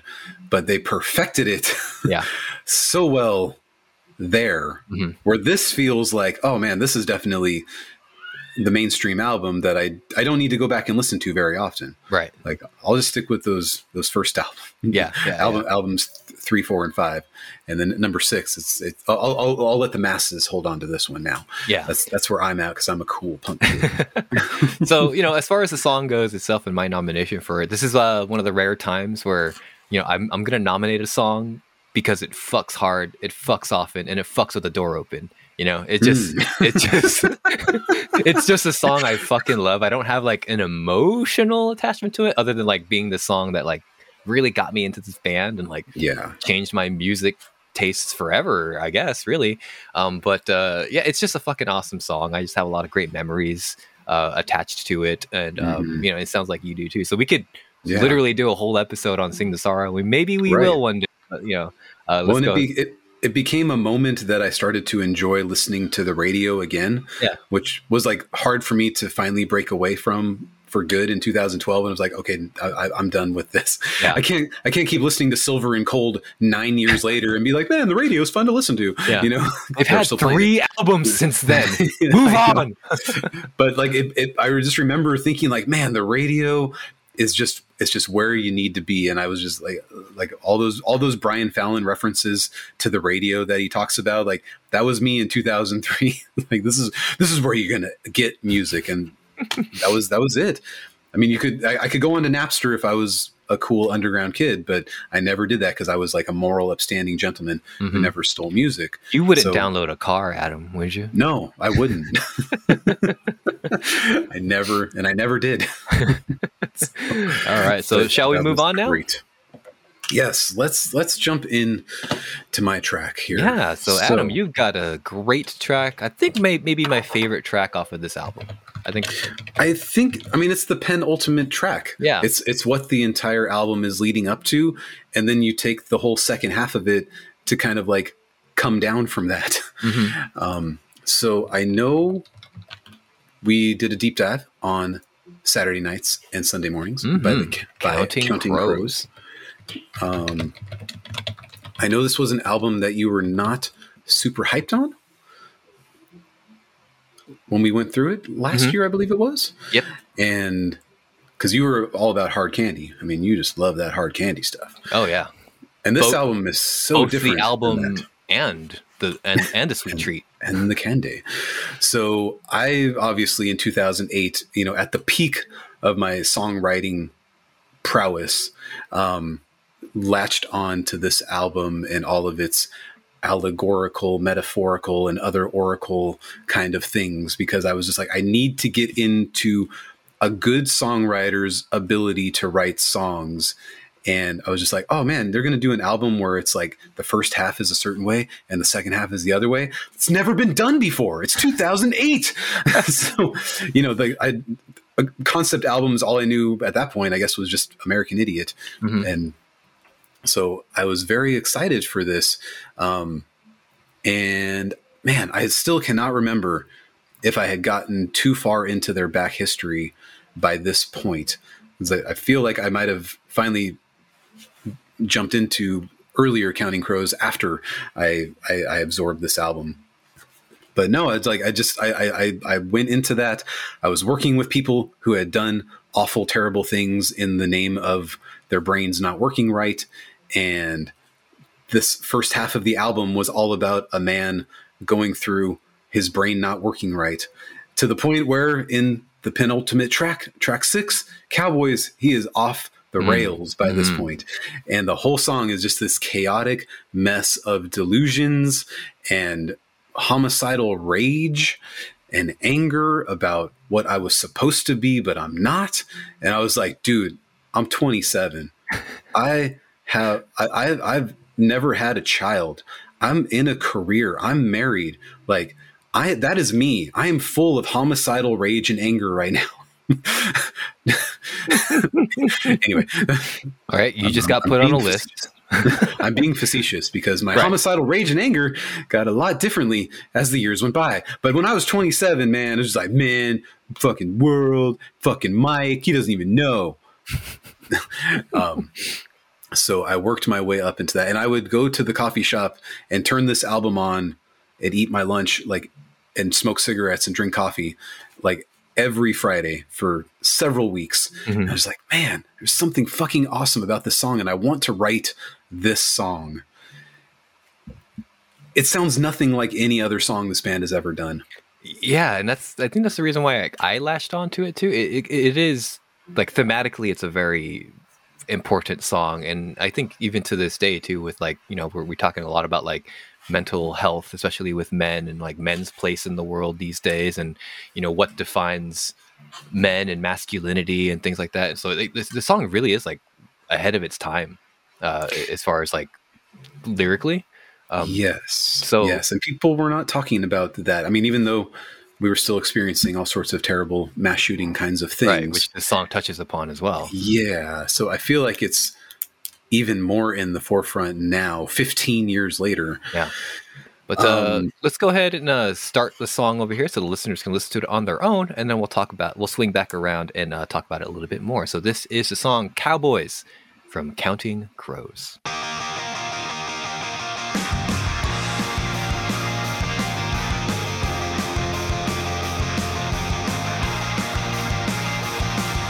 Cowboys on the road tonight, crying in their sleep. If I was a hungry man with a gun in my hand and some promises to keep, who wanted to change the world, what's as easy as murder? Saw headlights and vapor trails and Circle K killers, and I know I could look at anyone but you now. I could fall into the eyes of anyone but you now. So come on, oh, come on through now. Come on, oh, come on through now. This is a list of what I should have been, but I'm not. This is a list of the things that I should have seen, but I'm not seeing. Look in your eyes as his fingertips lit on your neck and it made you shiver. I'm just turning away from where I should have been because I am not anything. Oh,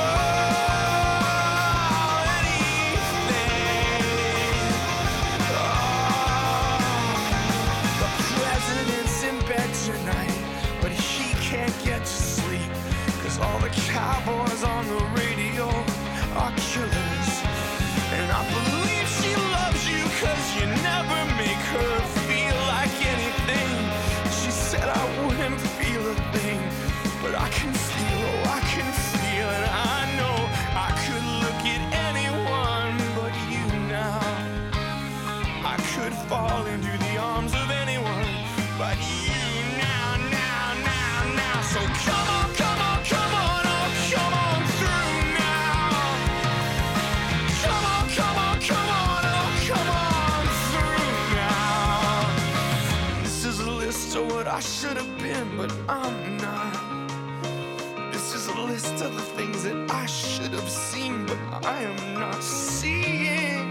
The look in your eyes as fingers unzipping your dress and it makes you shiver.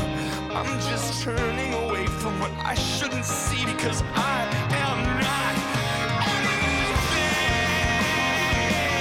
Oh, anything.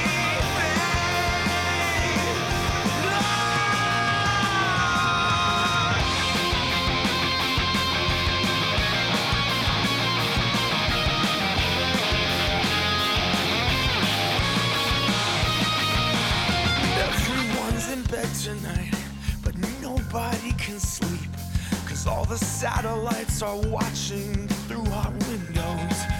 She says she doesn't love me like she's acting, but it's as if she isn't talking, 'cause Mr. Lincoln's head is bleeding on the front row while she's speaking. I said, come on, all you cowboys, all you blue-eyed baby boys. Oh, come on, all you dashing gentlemen of summer. I'll wait for you where Saturday's a memory, and Sunday comes to gather me into the arms of God who will welcome me. Because I believe, oh, I believe, and I know I could look at anyone but you now. I could fall into the eyes of anyone but you now, now, now, now. So come on, come on, come on, oh, come on through now. Come on, come on, come on, oh, come on through now. This is a list of what I should have been, but I'm not. This is a list of the things that I should have seen, but I'm not seeing. You look at me. So please, won't you look at me? 'Cause I'm not seeing you. Look at me. Oh, I will make you look at me, or I am not anything.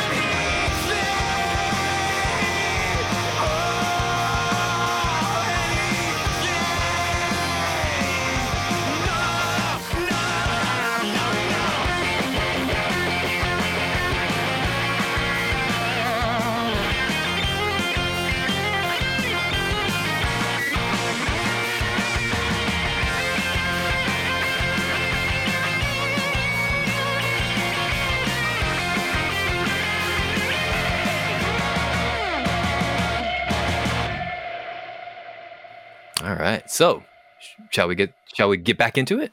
It's a tough one for me because I already know all the lyrics, but I'm like, you guys should probably listen to it with the lyrics as well. Yeah, and right? I think and it's kind of the point of us like playing it first and then talking about it a little bit later. So let's go and talk about it a little bit later and talk about it right now. All right. So again, even that guitar fucking riff to open it is more chaotic than anything this band has ever done before. Yeah. And it's the band jumping out into a whole different realm.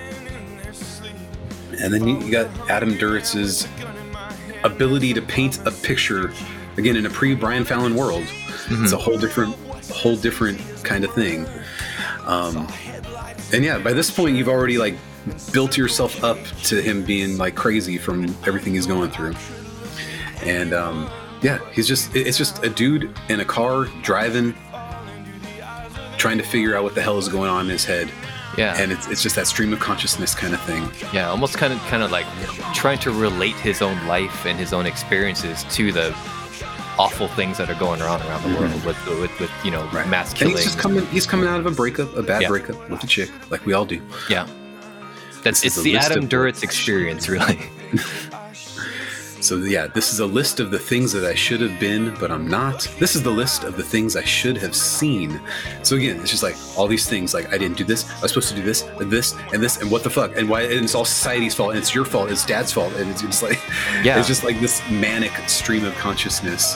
But again, it goes back to that thing that we're talking a lot about in society these days. Again, way ahead of its time, like men's place in the world, what we're supposed to be, like the things that we were groomed to be as young men, especially in this country. Like we're supposed to be leaders, we're supposed to be strong, we're supposed to be emotionally at our core, like stoic and like, you know, not sensitive and things like that. And then when we're not those things, when we grow up like with our, you know, with emotionally complex, and maybe we haven't been as successful as we were supposed to be groomed to be, we put that on ourselves. And like that's like in just those few lines, it invokes all of that emotional stuff. Oh man, I know. And just the feel of the verses mixed with the highly visual lyrics. And then this part, this little pre-chorus / whatever you want to call it, everything just falls out, that guitar in the back. It's fucking chilling every time. The way he delivers those lines, especially at that point right there, it's just mwah. That's some perfect Brian Fallon shit. Again, Brian Fallon does not come up with an original fucking idea at all. I know. I have to agree with you. And this little third verse here, where again everything just kind of drops out, except for that. After this fucking chaotic guitar solo, this is like the most heavy metal guitar solo Counting Crows can ever do. Yeah, I forget the name of the guitarist, but yeah, it's fucking dope. And then this, everyone's in bed tonight. Oh, it's just drums and bass, baby. Because all the satellites are watching through our windows. She says she doesn't love me like she's acting. Ooh. See, it's all fucking crazy. Oh. It's all fucking delusional. And you got your masculine imagery. Come on, all you cowboys and all you blue-eyed baby boys, and come on, all you dashing gentlemen of summer. So again, he's just, you're all over there, all these perfect visions of America, and I'm over here as this fucking piece of shit. Yeah. It's so like, why wouldn't I go crazy? Yeah, in this and that's something too. Like again, not to keep belaboring this point, but like that's just something that like we, a lot of men, especially these days or during the era we were growing up, like we had to contend with. We don't fit this mold of what the perfect man should be, right? So then we put it on ourselves, and then we self-loathe and internalize it, and then make ourselves believe, and then we externalize in very toxic ways, and unfortunately some men in this country externalize that by creating violence, you know. And then look at me, so please won't you look at me, because I'm not seeing you look at me. Oh man. And then he just closes this out. I will make you look at me, or I am not anything. Oh, it's fucking crazy. Yeah, it's so chilling too, and the way he delivers the line too. You can really hear the pain and the emotion coming through his voice. Such a dark song. There's like, again, I love songs that are like sad songs or dark songs that are presenting as happy songs. I don't know if you can say this one's presenting happy. I mean, like if you just listen to the music without diving into the lyrics, I'd be like, oh yeah, let's fucking party, bro. This is fucking cool ass song. Let's mosh, bro. Let's mosh, bro. Fucking guitar solo. I know. And even going back to that one about she says she doesn't love me like she's acting. And then you think about, oh yeah, he's dated a lot of actresses, hasn't he? Yeah. You know, can you imagine when you're like in an argument with somebody who is like a professional actor, and you would get into that delusional set where you're like, I don't know if this is really this person or if they're just pretending. Yeah, playing like, the character, right? That's why I would never be able to date an actress, because that would be what was going through my head all the time. Thanks to this song, I would have never even thought about that until that. And then actresses are kind of crazy sometimes. Yeah, there's like so much to unpack with this song, Cowboys. Like there's socio-political things. There's his own personal life. There's mental health things. Again, so ahead of its time, and like, and as you heard, the song like really holds up to this day. It's just a fantastic song all around. And I wish this band could make something interesting like this again. But it's almost like this album kind of tore them apart in that way, where it's like we went so emotional that we got it out of our system to the point that they don't need to make albums to succeed anymore. Like they're not consistent. I mean, it is like the last of their interesting. I mean, granted, I haven't heard their whole discography. I think I stopped at this one, right? Or was it the next album? But yeah, I mean, like from what you've told me, like they just kind of stopped being an interesting band after this, right? And then it became very kind of normal, which you would expect from a band like this, right? Yeah, they just kind of went back to sounding like themselves again with even less edge. And it's great. I mean, Adam Duras is in a great place in his life at this point, and you can tell he was not when he was writing this. Yeah. So that's okay for him, but I wish the art would have continued to be interesting. But yeah, I mean, everything else with this album, I know. Did you go back and listen to it this week? The full album? Not the full album, no. But I think because it's been slow, this is another one I should revisit, because we did that track by track, and it was more of like not a track by track review, but like a track by track. Hey, Mike, you need to understand this album better. And I did get a lot of great perspective from talking to you about it, like from each track. So like, and I remember I listened to it again after that episode, and I got a better understanding about it thanks to you. A little different. So I would love to revisit this again. So I think I'll do that this week. I know, and it's an interesting journey for sure. For me, it's like I put myself so much into the same headspace that I was in 2008 listening to it, where I just like I allowed it to just kind of take my brain in many different directions, and that was the cool part of it. So it's like jumping into it now without the history. I don't know. I don't know if other people could do it as well, but that track, it is why it might be. It could be. Oh, the greatest song in the world. Damn it. I'm the only one who didn't do that. Shit. That means my song loses. So, hey, folks, we just want to remind you guys again, if you're listening to us on Spotify, we've got a poll down below. Which one was your favorite? Was it Silver and Cold by AFI? Was it Cowboys by Counting Crows? Was it Marahoot by So Long Forgotten? King of Wounds by We the Wild? Or Tunnel of Love by the first band to ever exist, Dire Straits? They started it all, man. Thank you so much to Daniel and Dave and Thomas for submitting your songs. And we've had we've had like one or two people over in Discord too, like be a little shy, like they want to participate, but they feel this unnecessary pressure to like I need to choose the right song. The person listening to this, who who you are, hey man, don't worry about it. Just like submit some songs, bro. Like this is a judgment-free zone. We're just here to talk about songs that we love. They could be songs that make us cry. They could be songs that make us laugh. Again, they could, just like the song I picked and songs that have been nominated in the past, they just could be songs that fuck hard and fuck with the door open. That's all it needs to be, dude. As long as it's the song you're passionate about, submit it, man. Like, it doesn't have to be like this big talking point. It just be a song that makes us fucking bob our head and be like, this song fucks. And and that's what I love about this song, about this segment, is that like it unintentionally became a way for us to like really get to know a lot of our listeners, because like you can really tell a lot about a person based on like what their favorite songs are. And you guys have to go and do a write-up. I feel like Mike and I have it easy because we can just kind of riff when we talk about the song. If I had to go write up my exact feelings about any of this, that would be tough. It's not as fun as making your top 100 list. It's like it's pretty hard. Yeah. And on that point too, like, you say that you have to put up right up. I would say that's optional, but highly encouraged. Like, it helps a lot because I need to know the backstory. I can't just listen to it and be like, oh, I can assume why this is like, man, Dave really likes songs about people who tear themselves down. Just like Dave as a person. Like I have no idea. I have to know the truth behind these songs. Context is definitely king, and I do put notes, just like kind of like talking point notes when I'm doing my songs here. But yeah, I mean, like we have it easy because we're the fucking schmucks of this show, but and we can just kind of like riff off of each other and like, get reminded.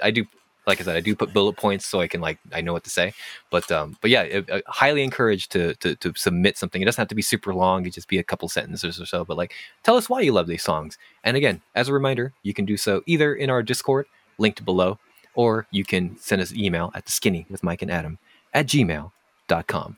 We'll see you guys in July. So yeah, we hope this episode has inspired you to submit your greatest song in the world. But Adam, besides these 5 songs, what else have you been listening to this past week? What else have I been listening to? And what will you be listening to in the coming weeks? Well, I listened to that new Matchbox 20 album. Yeah. And I was very impressed. Oh, very impressed. Matchbox 20 album. I went in with low hopes, low expectations, and they exceeded those low expectations. I was very, very surprised by how much I enjoyed some of these songs. The first couple tracks are not good. I was not a fan of those, but the middle of this album was all right. I was very impressed. Yeah. This is the album Where the Light Goes by Matchbox 20. Yes. Their first album in 11 years, is it?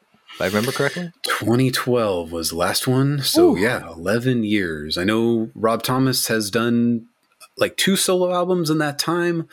The guitar player released a solo album in 2018. Oh, cool. That I'm curious to listen to, because he did a track where he sings on North, and he also did a track on this album called I Know Better, and that's a really good song. Where he sings? Mm-hmm. Yeah, he's doing. It's very much like kind of like Goo Goo Dolls kind of thing. Yes, but it's just the one track, oddly enough, and that's never happened before North. Oh, cool. So that was a really good song. Yeah, really tracks 3. Man, yeah, 3 through 11. I'm giving thumbs ups too. Nice, dude. Rob Thomas's voice sounds different. Like it still sounds like him, but I don't know if it's just because he's older. He's a distinguished older gentleman now. He is. He's 51. Whoa! Holy shit! I know. Yeah, he doesn't look that much older. Oddly enough, for a guy who's claims that he's still drinking pretty regularly. He's hanging in there pretty well. I'm gonna look him up. So I would like to recommend this album to my friends if you enjoy other Matchbox 20 songs and tracks. I wouldn't say the lyrical content is as emotionally biting as the Mad Season days, but that's okay. I don't need that at this point in my life. But yeah, most of these middle tracks are enjoyable to listen to.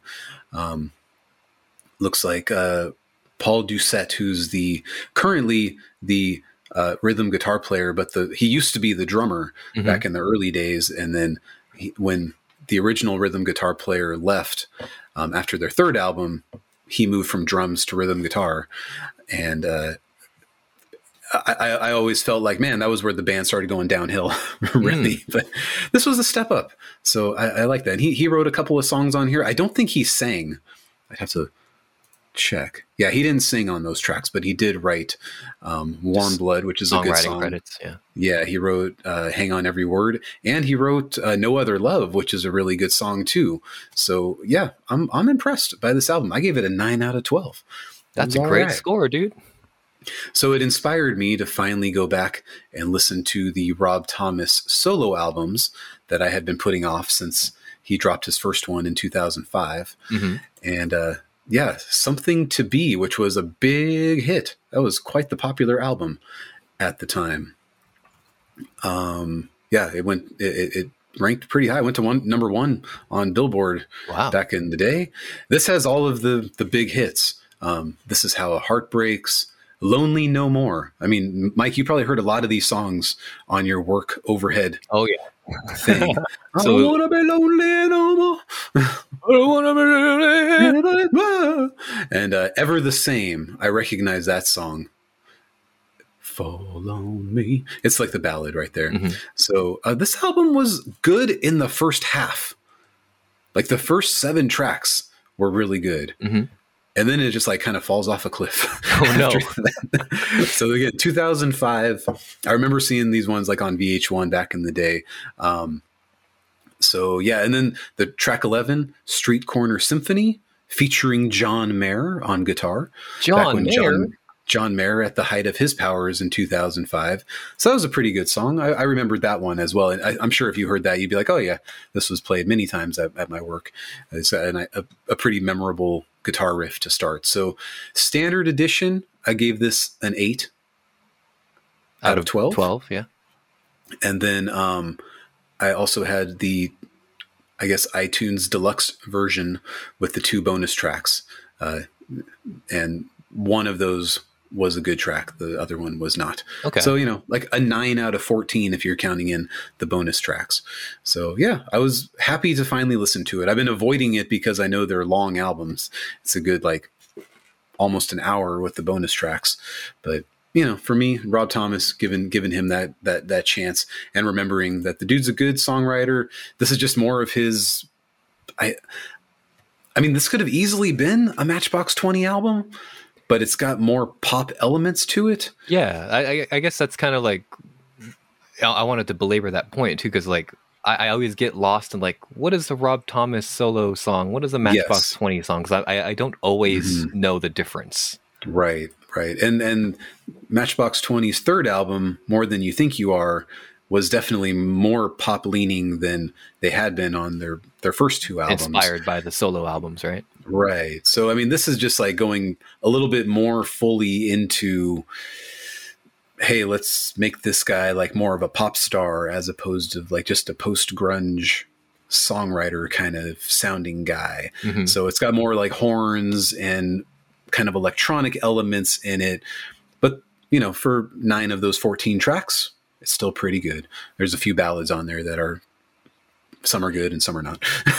Well, I mean, that must be pretty refreshing too. Like it didn't sound like you were going into this Matchbox 20 album like with high hopes or anything, but like no. It sounds like it really impressed you, and like it really kind of brought back your love and your passion for this band. It did. And I mean, obviously listening to Mad Season a few times, trying to figure out which track to do for last month. It's like, man, I feel like I need to listen to the rest of this dude's stuff just to give me that full view. And there's plenty of time for it now. Absolutely. So might as well. Awesome. So I'm jumping into Cradle Song from 2009. That's a kind of a long time. I know the Matchbox 20 got back together and did an EP/greatest hits album in 2007, which is not very good. So I don't recommend that.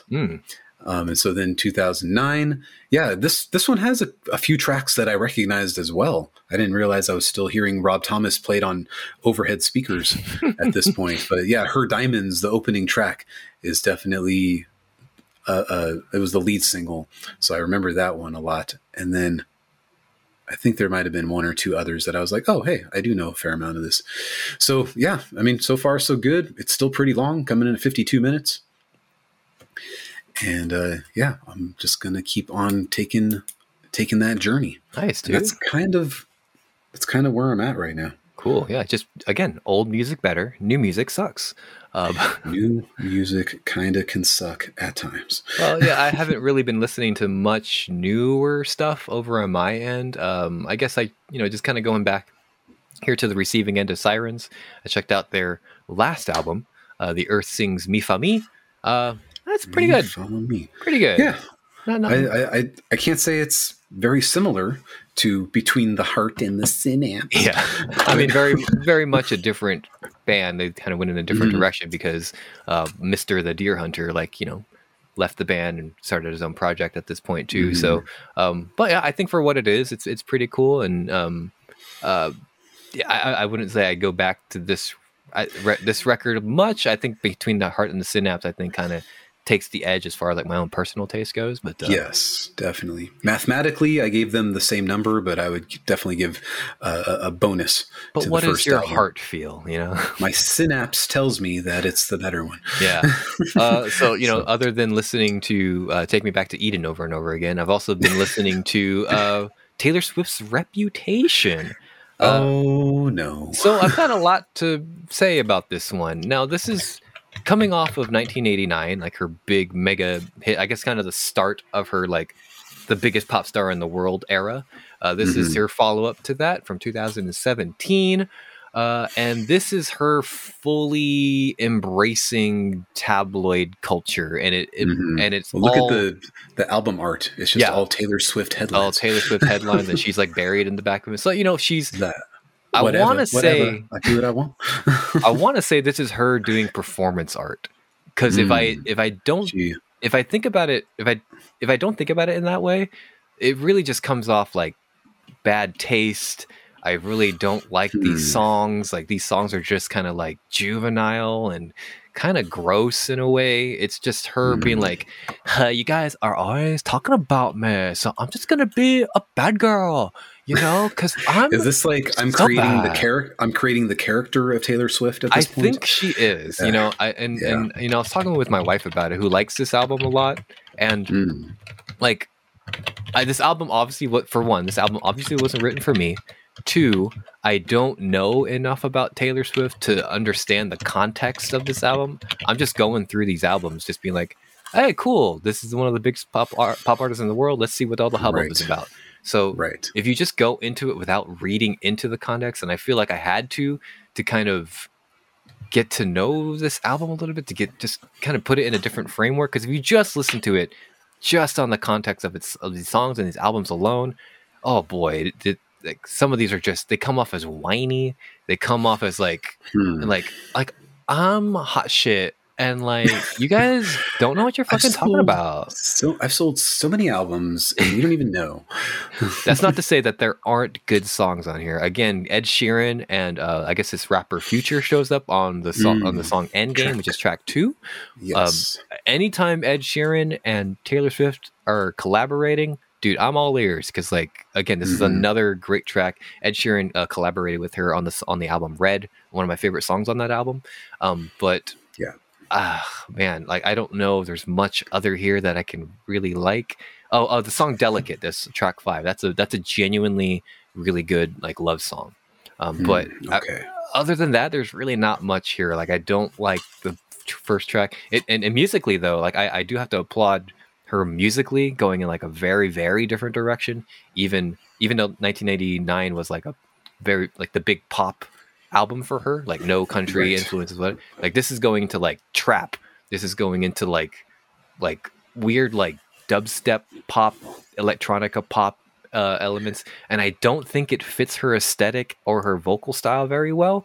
But I do applaud her trying something different. If she's going for this like, oh, I'm a bad girl now because everyone says I'm a bad girl, like then I think this is like a good genre for her to explore if she's doing that as performance art. So tell me about the track "Look What You Made Me Do" featuring Right Said Fred, co-written by. Do I have to? We talked about it a little bit last week, and I was kind of interested why they're co-writers on this song. So it doesn't have like clips of the song or anything, but I think it has like musical intersplices. I don't know the song "I'm Too Sexy." Like, I'm sure they had big. I'm sure they wrote other songs, so it might have been taken from another Right Said Fred song. You know, the other one, the other one that they made. Right? Yes, that one. So I think there might be like little musical interludes inserted into the track. Whenever "Look What You Made Me Do" comes on, I just tune out. It's legitimately one of the worst songs I've heard in my life. Like I don't like this song at all. It's got like this. Again, it's leaning into like, oh, I'm bad Taylor now, and it's like, and it's her just like propping herself up like I'm fucking hot shit. I'm 28 years old. I'm the hottest shit ever. But again, if she's leaning in, this is a character. I get it, but this song is awful. Was there any discussion in this lengthy Wikipedia page about it being a performance art piece? It's just like the idea of her like leaning into the tabloid nature of her life and her like and all the drama kind of surrounding her. Because like I mean, to her credit, like yeah, she might have had a lot of famous boyfriends, but like that's nobody's fucking business. You know, who gives a shit? Is it? Isn't it though? He's famous, Mike. She's famous. John Mayer. It's my business. That song was written about a John Mayer, or maybe Loki. What's his name? Tom Hiddleston. That might have been. Were they together too? They dated at some point, but wow. And then one of the Harry Styles, I forgot his band. Yeah, whatever that band. Those guys. Yeah. This might have been the era also where she was also, at least for a little bit, dating Taylor Lautner. So. I remember rooting for those two as a couple because I was like, if they ever get married and she takes his name, then they'll both be Taylor Lautner. Exactly. That would be so confusing. That would be fucking amazing, and I would love that. Yeah, this album obviously is not for me. I in order for me to get any sort of enjoyment out of it, I have to like see it as performance art. It got some like kind of mediocre reviews, at least here on Wikipedia. Not Rolling Stone. Rolling Stone's like 4 out of 5, baby. Oh my god, greatest shit ever. What does Sputnik Music think about it? But they're not on here. But I think even if you listen to it just as an album, like there is that kind of tonal shift that I don't think people were prepared for. And again, I don't think this genre of like pop and trap and a little bit of hip hop like really matches her sensibilities and her kind of vocal range. But again, I applaud her for trying something new. That's something very bold, especially with somebody from her like status in the pop world. So there you go. Looking forward now to Lover of 2019. I don't recognize any of these song titles, so I hope this is something different, and I'd hope this isn't like just kind of expanding on where Reputation left off. So I hope this is maybe back to the 1989, or maybe even prior to that, or maybe even her going to a new genre. So I haven't listened to it at all. I'm sure at some point I'll listen to this and be like, oh, I recognize that song. That's something that my daughter liked in 2019 or whatever. So we'll see. I'm getting closer and closer to the folk era of her career. So just have to get through finally got over the hump of Reputation. So hoping Lover is something a little bit more in my personal taste, at least. Okay. Cool. For this week, I am just listening to, I think I'm going to drop this, but because I'm not really into it, but like Midtown put out a 4-song EP of covers called We're Too Old to Write New Songs. So here's some old songs we didn't write. Luckily, I've not, I guess maybe the song Pump It Up by whatever that band is that wrote that song Pump It Up. Like that's the only song I recognize. So these are songs that I don't recognize. So it's all new to me, baby. So okay, I don't know, but just not the most interesting of releases. Nah, it sounds like it sounds like Midtown. So I think I might just drop this at this point. But I'm also listening to the newest album from The Annex, a band that I keep giving chances to because I really think they're an interesting band. This is their album Night Vision. This might be album 3 or 4 from them at this point, but yes. I think they have them to the one of the wife swaps. I remember that. Yeah, one of the wife swaps. Yeah, exactly. Wife came back, changed person. But I think this band like talking about my annex. But I think this band has all the pieces to be a great band, and like there's some great songs that this band puts out, but like they've never had an album that like is just full on like amazing. I think this might be like the closest that they get. I've only listened to it like 2 times at this point, but I don't know. This band is just a solo project right now, right? I don't know. I honestly don't know a thing about the Annex. They have a Wikipedia page. Oh, maybe I should read that. 100 fucking albums here. Unless I'm looking at the wrong Annex, but it's electronic rock, new wave, synth rock. That's the band. Yep. Okay. Yeah. There's going back to 2004. We got 1, 2, 3, 4, 5, 6, 7, 8, 9, 10. Good God. 10 albums. You brought one to the swap. Yes. But I don't remember which one it was. It was the 2017 album Ephemeral. So that was their 5th album. Oh my God. Yeah. Well, and man, he's it looks like he went kind of solo as of 2018. Interesting. Okay. I mean, it's an electronica project, so like there are rock and roll elements to it. So like, and again, in this day and age with technology these days, with AI music being on the rise and being extremely popular, by the way, Adam, it isn't. 2.5 thousand people are not extremely popular. You can do all of that on your own. So if Brandon Smith looks like his name, like is the sole driving force behind this band, like he can do all this himself. But it sounds like this after Ephemeral, it turned into a solo project. Yeah, what it says here. Okay, well that makes much more sense. But yeah, it sounds like the songwriting is just getting a little bit tighter now, and like some of these songs are a little bit more cohesive and well paced as an album. But I'm excited to continue on with this album going forward. So with that and Taylor Swift's Lover, I don't really have much by way this week, but you are just I'm nothing, right? I'm going into the Grief album that is. Oh, that's right, Foo Fighters.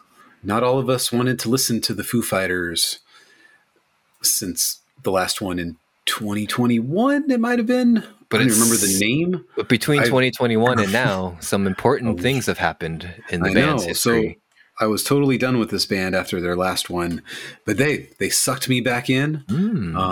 They just needed to have something important happen. Ooh. And here I am, still listening to them. Well, how are you enjoying it so far? So it's called But Here We Are. I don't know what to make of it so far. There's definitely sadness, and you're just trying to figure out, like, okay, is this sadness and grief song about Taylor, or is it about his mom? Mm-hmm. I guess I'll figure that out more. So it seems like the most personal Foo Fighters album I've heard, and I think that helps a lot. Yeah, I mean, it helps when you're listening to an artist and they have something to say. Right. Know? I mean, you got to go back to, the album where they visited all the cities and had the documentary on HBO, like Sonic Highways. Yes, yeah. Like that was ambitious. That was like a funky, interesting theme. Yeah. Of which not many of the songs were very fun to listen to. But again, you gotta applaud the concept, and you gotta applaud them like stepping out and trying new genres. So I feel like this is the most interesting album since then. That was like 2013 or 14, so it's been a while. And I liked Wasting Light from 2011. That was the last time I like legitimately enjoyed something from this band. There's a track on here called The Teacher that is 9 minutes long. And I feel like everything about everything is thrown into this 9 minute epic. Shit.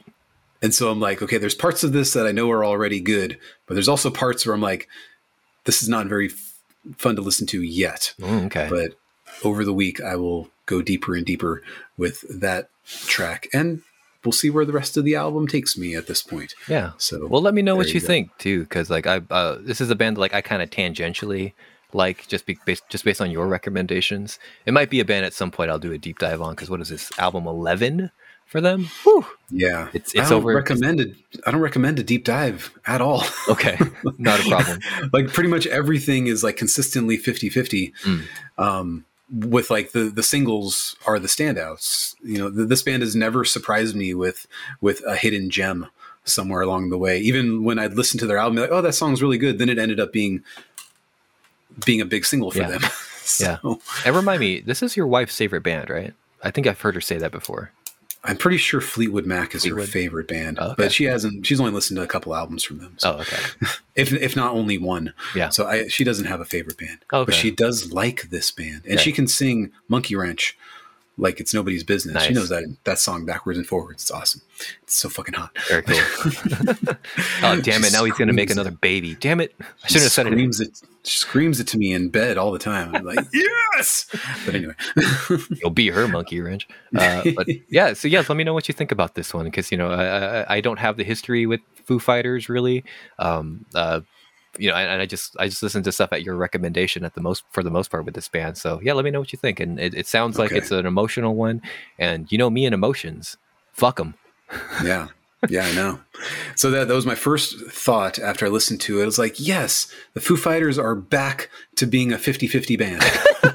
Which is the most you can hope from them, I guess. So that was my first initial impressions. But yeah, we'll see. Very cool. And this has been a roller coaster of an episode, dude. So, like, again, sincere thank you to our listeners, Daniel, listener Dave, and listener Thomas. Thank you guys so much for helping to make the show better. And helping to make this monthly segment so much better. We love listening to these tracks. We love getting to know you through these tracks. And if you are out there too, and you just want to submit something because you think it's the greatest song in the world, hey, do so, man. Like we'd love it. Like we'd love to. My goal, and Adam, I know he jokes about it, but like my goal is to like make this like such a big segment that like this is the only thing that we do now. So if we just continue getting submissions, that's like it becomes overwhelming and we have to split it up between different episodes. Hey, that means we're doing something right, dude. And so I think so. So again, if you're listening to us on Spotify, you can vote for what your favorite song was down below. And also if you listen to us on Spotify, please make sure you subscribe, because your daddies Mike and Adam. We need to eat 3 meals a day again, and we can't do that. Ramen, please. And we can't do that unless we get advertising revenue from their show. So Spotify changed the rules or whatever. We don't need to get into it. But again, I had a great time with this episode. Love talking individual songs and deep diving into them, and dissecting important socio-political things with the counting pros and right. But that'll do it for us for this week. So we hope that it's June, which means we're probably going to be doing our mid-year check-in with our bets and where we are with the draft and all that stuff too. So we'll get to that maybe the next episode, but we'll talk about it off air. But for my co-host Adam, I am your co-host Mike, and like we say, I know I said I was going to do this all the time, and I kept forgetting to do it. But with the dire straits coming back into our lives, we're doing the walk on life now, baby. Do you hear that in the background? We're doing the walk on life. Just make sure you play the studio version, not the live version. That was my mistake. I'm so sorry. Because the live version gives it some credibility. The studio version, man. Ooh, man. Possibly the corniest song ever written. It really was. And it was just that the bass player who was like, no, we should not put this on the album. And he got outvoted by the rest of the band. And here we are. Enjoy, America. Enjoy. Doing the walk of life. See ya, folks.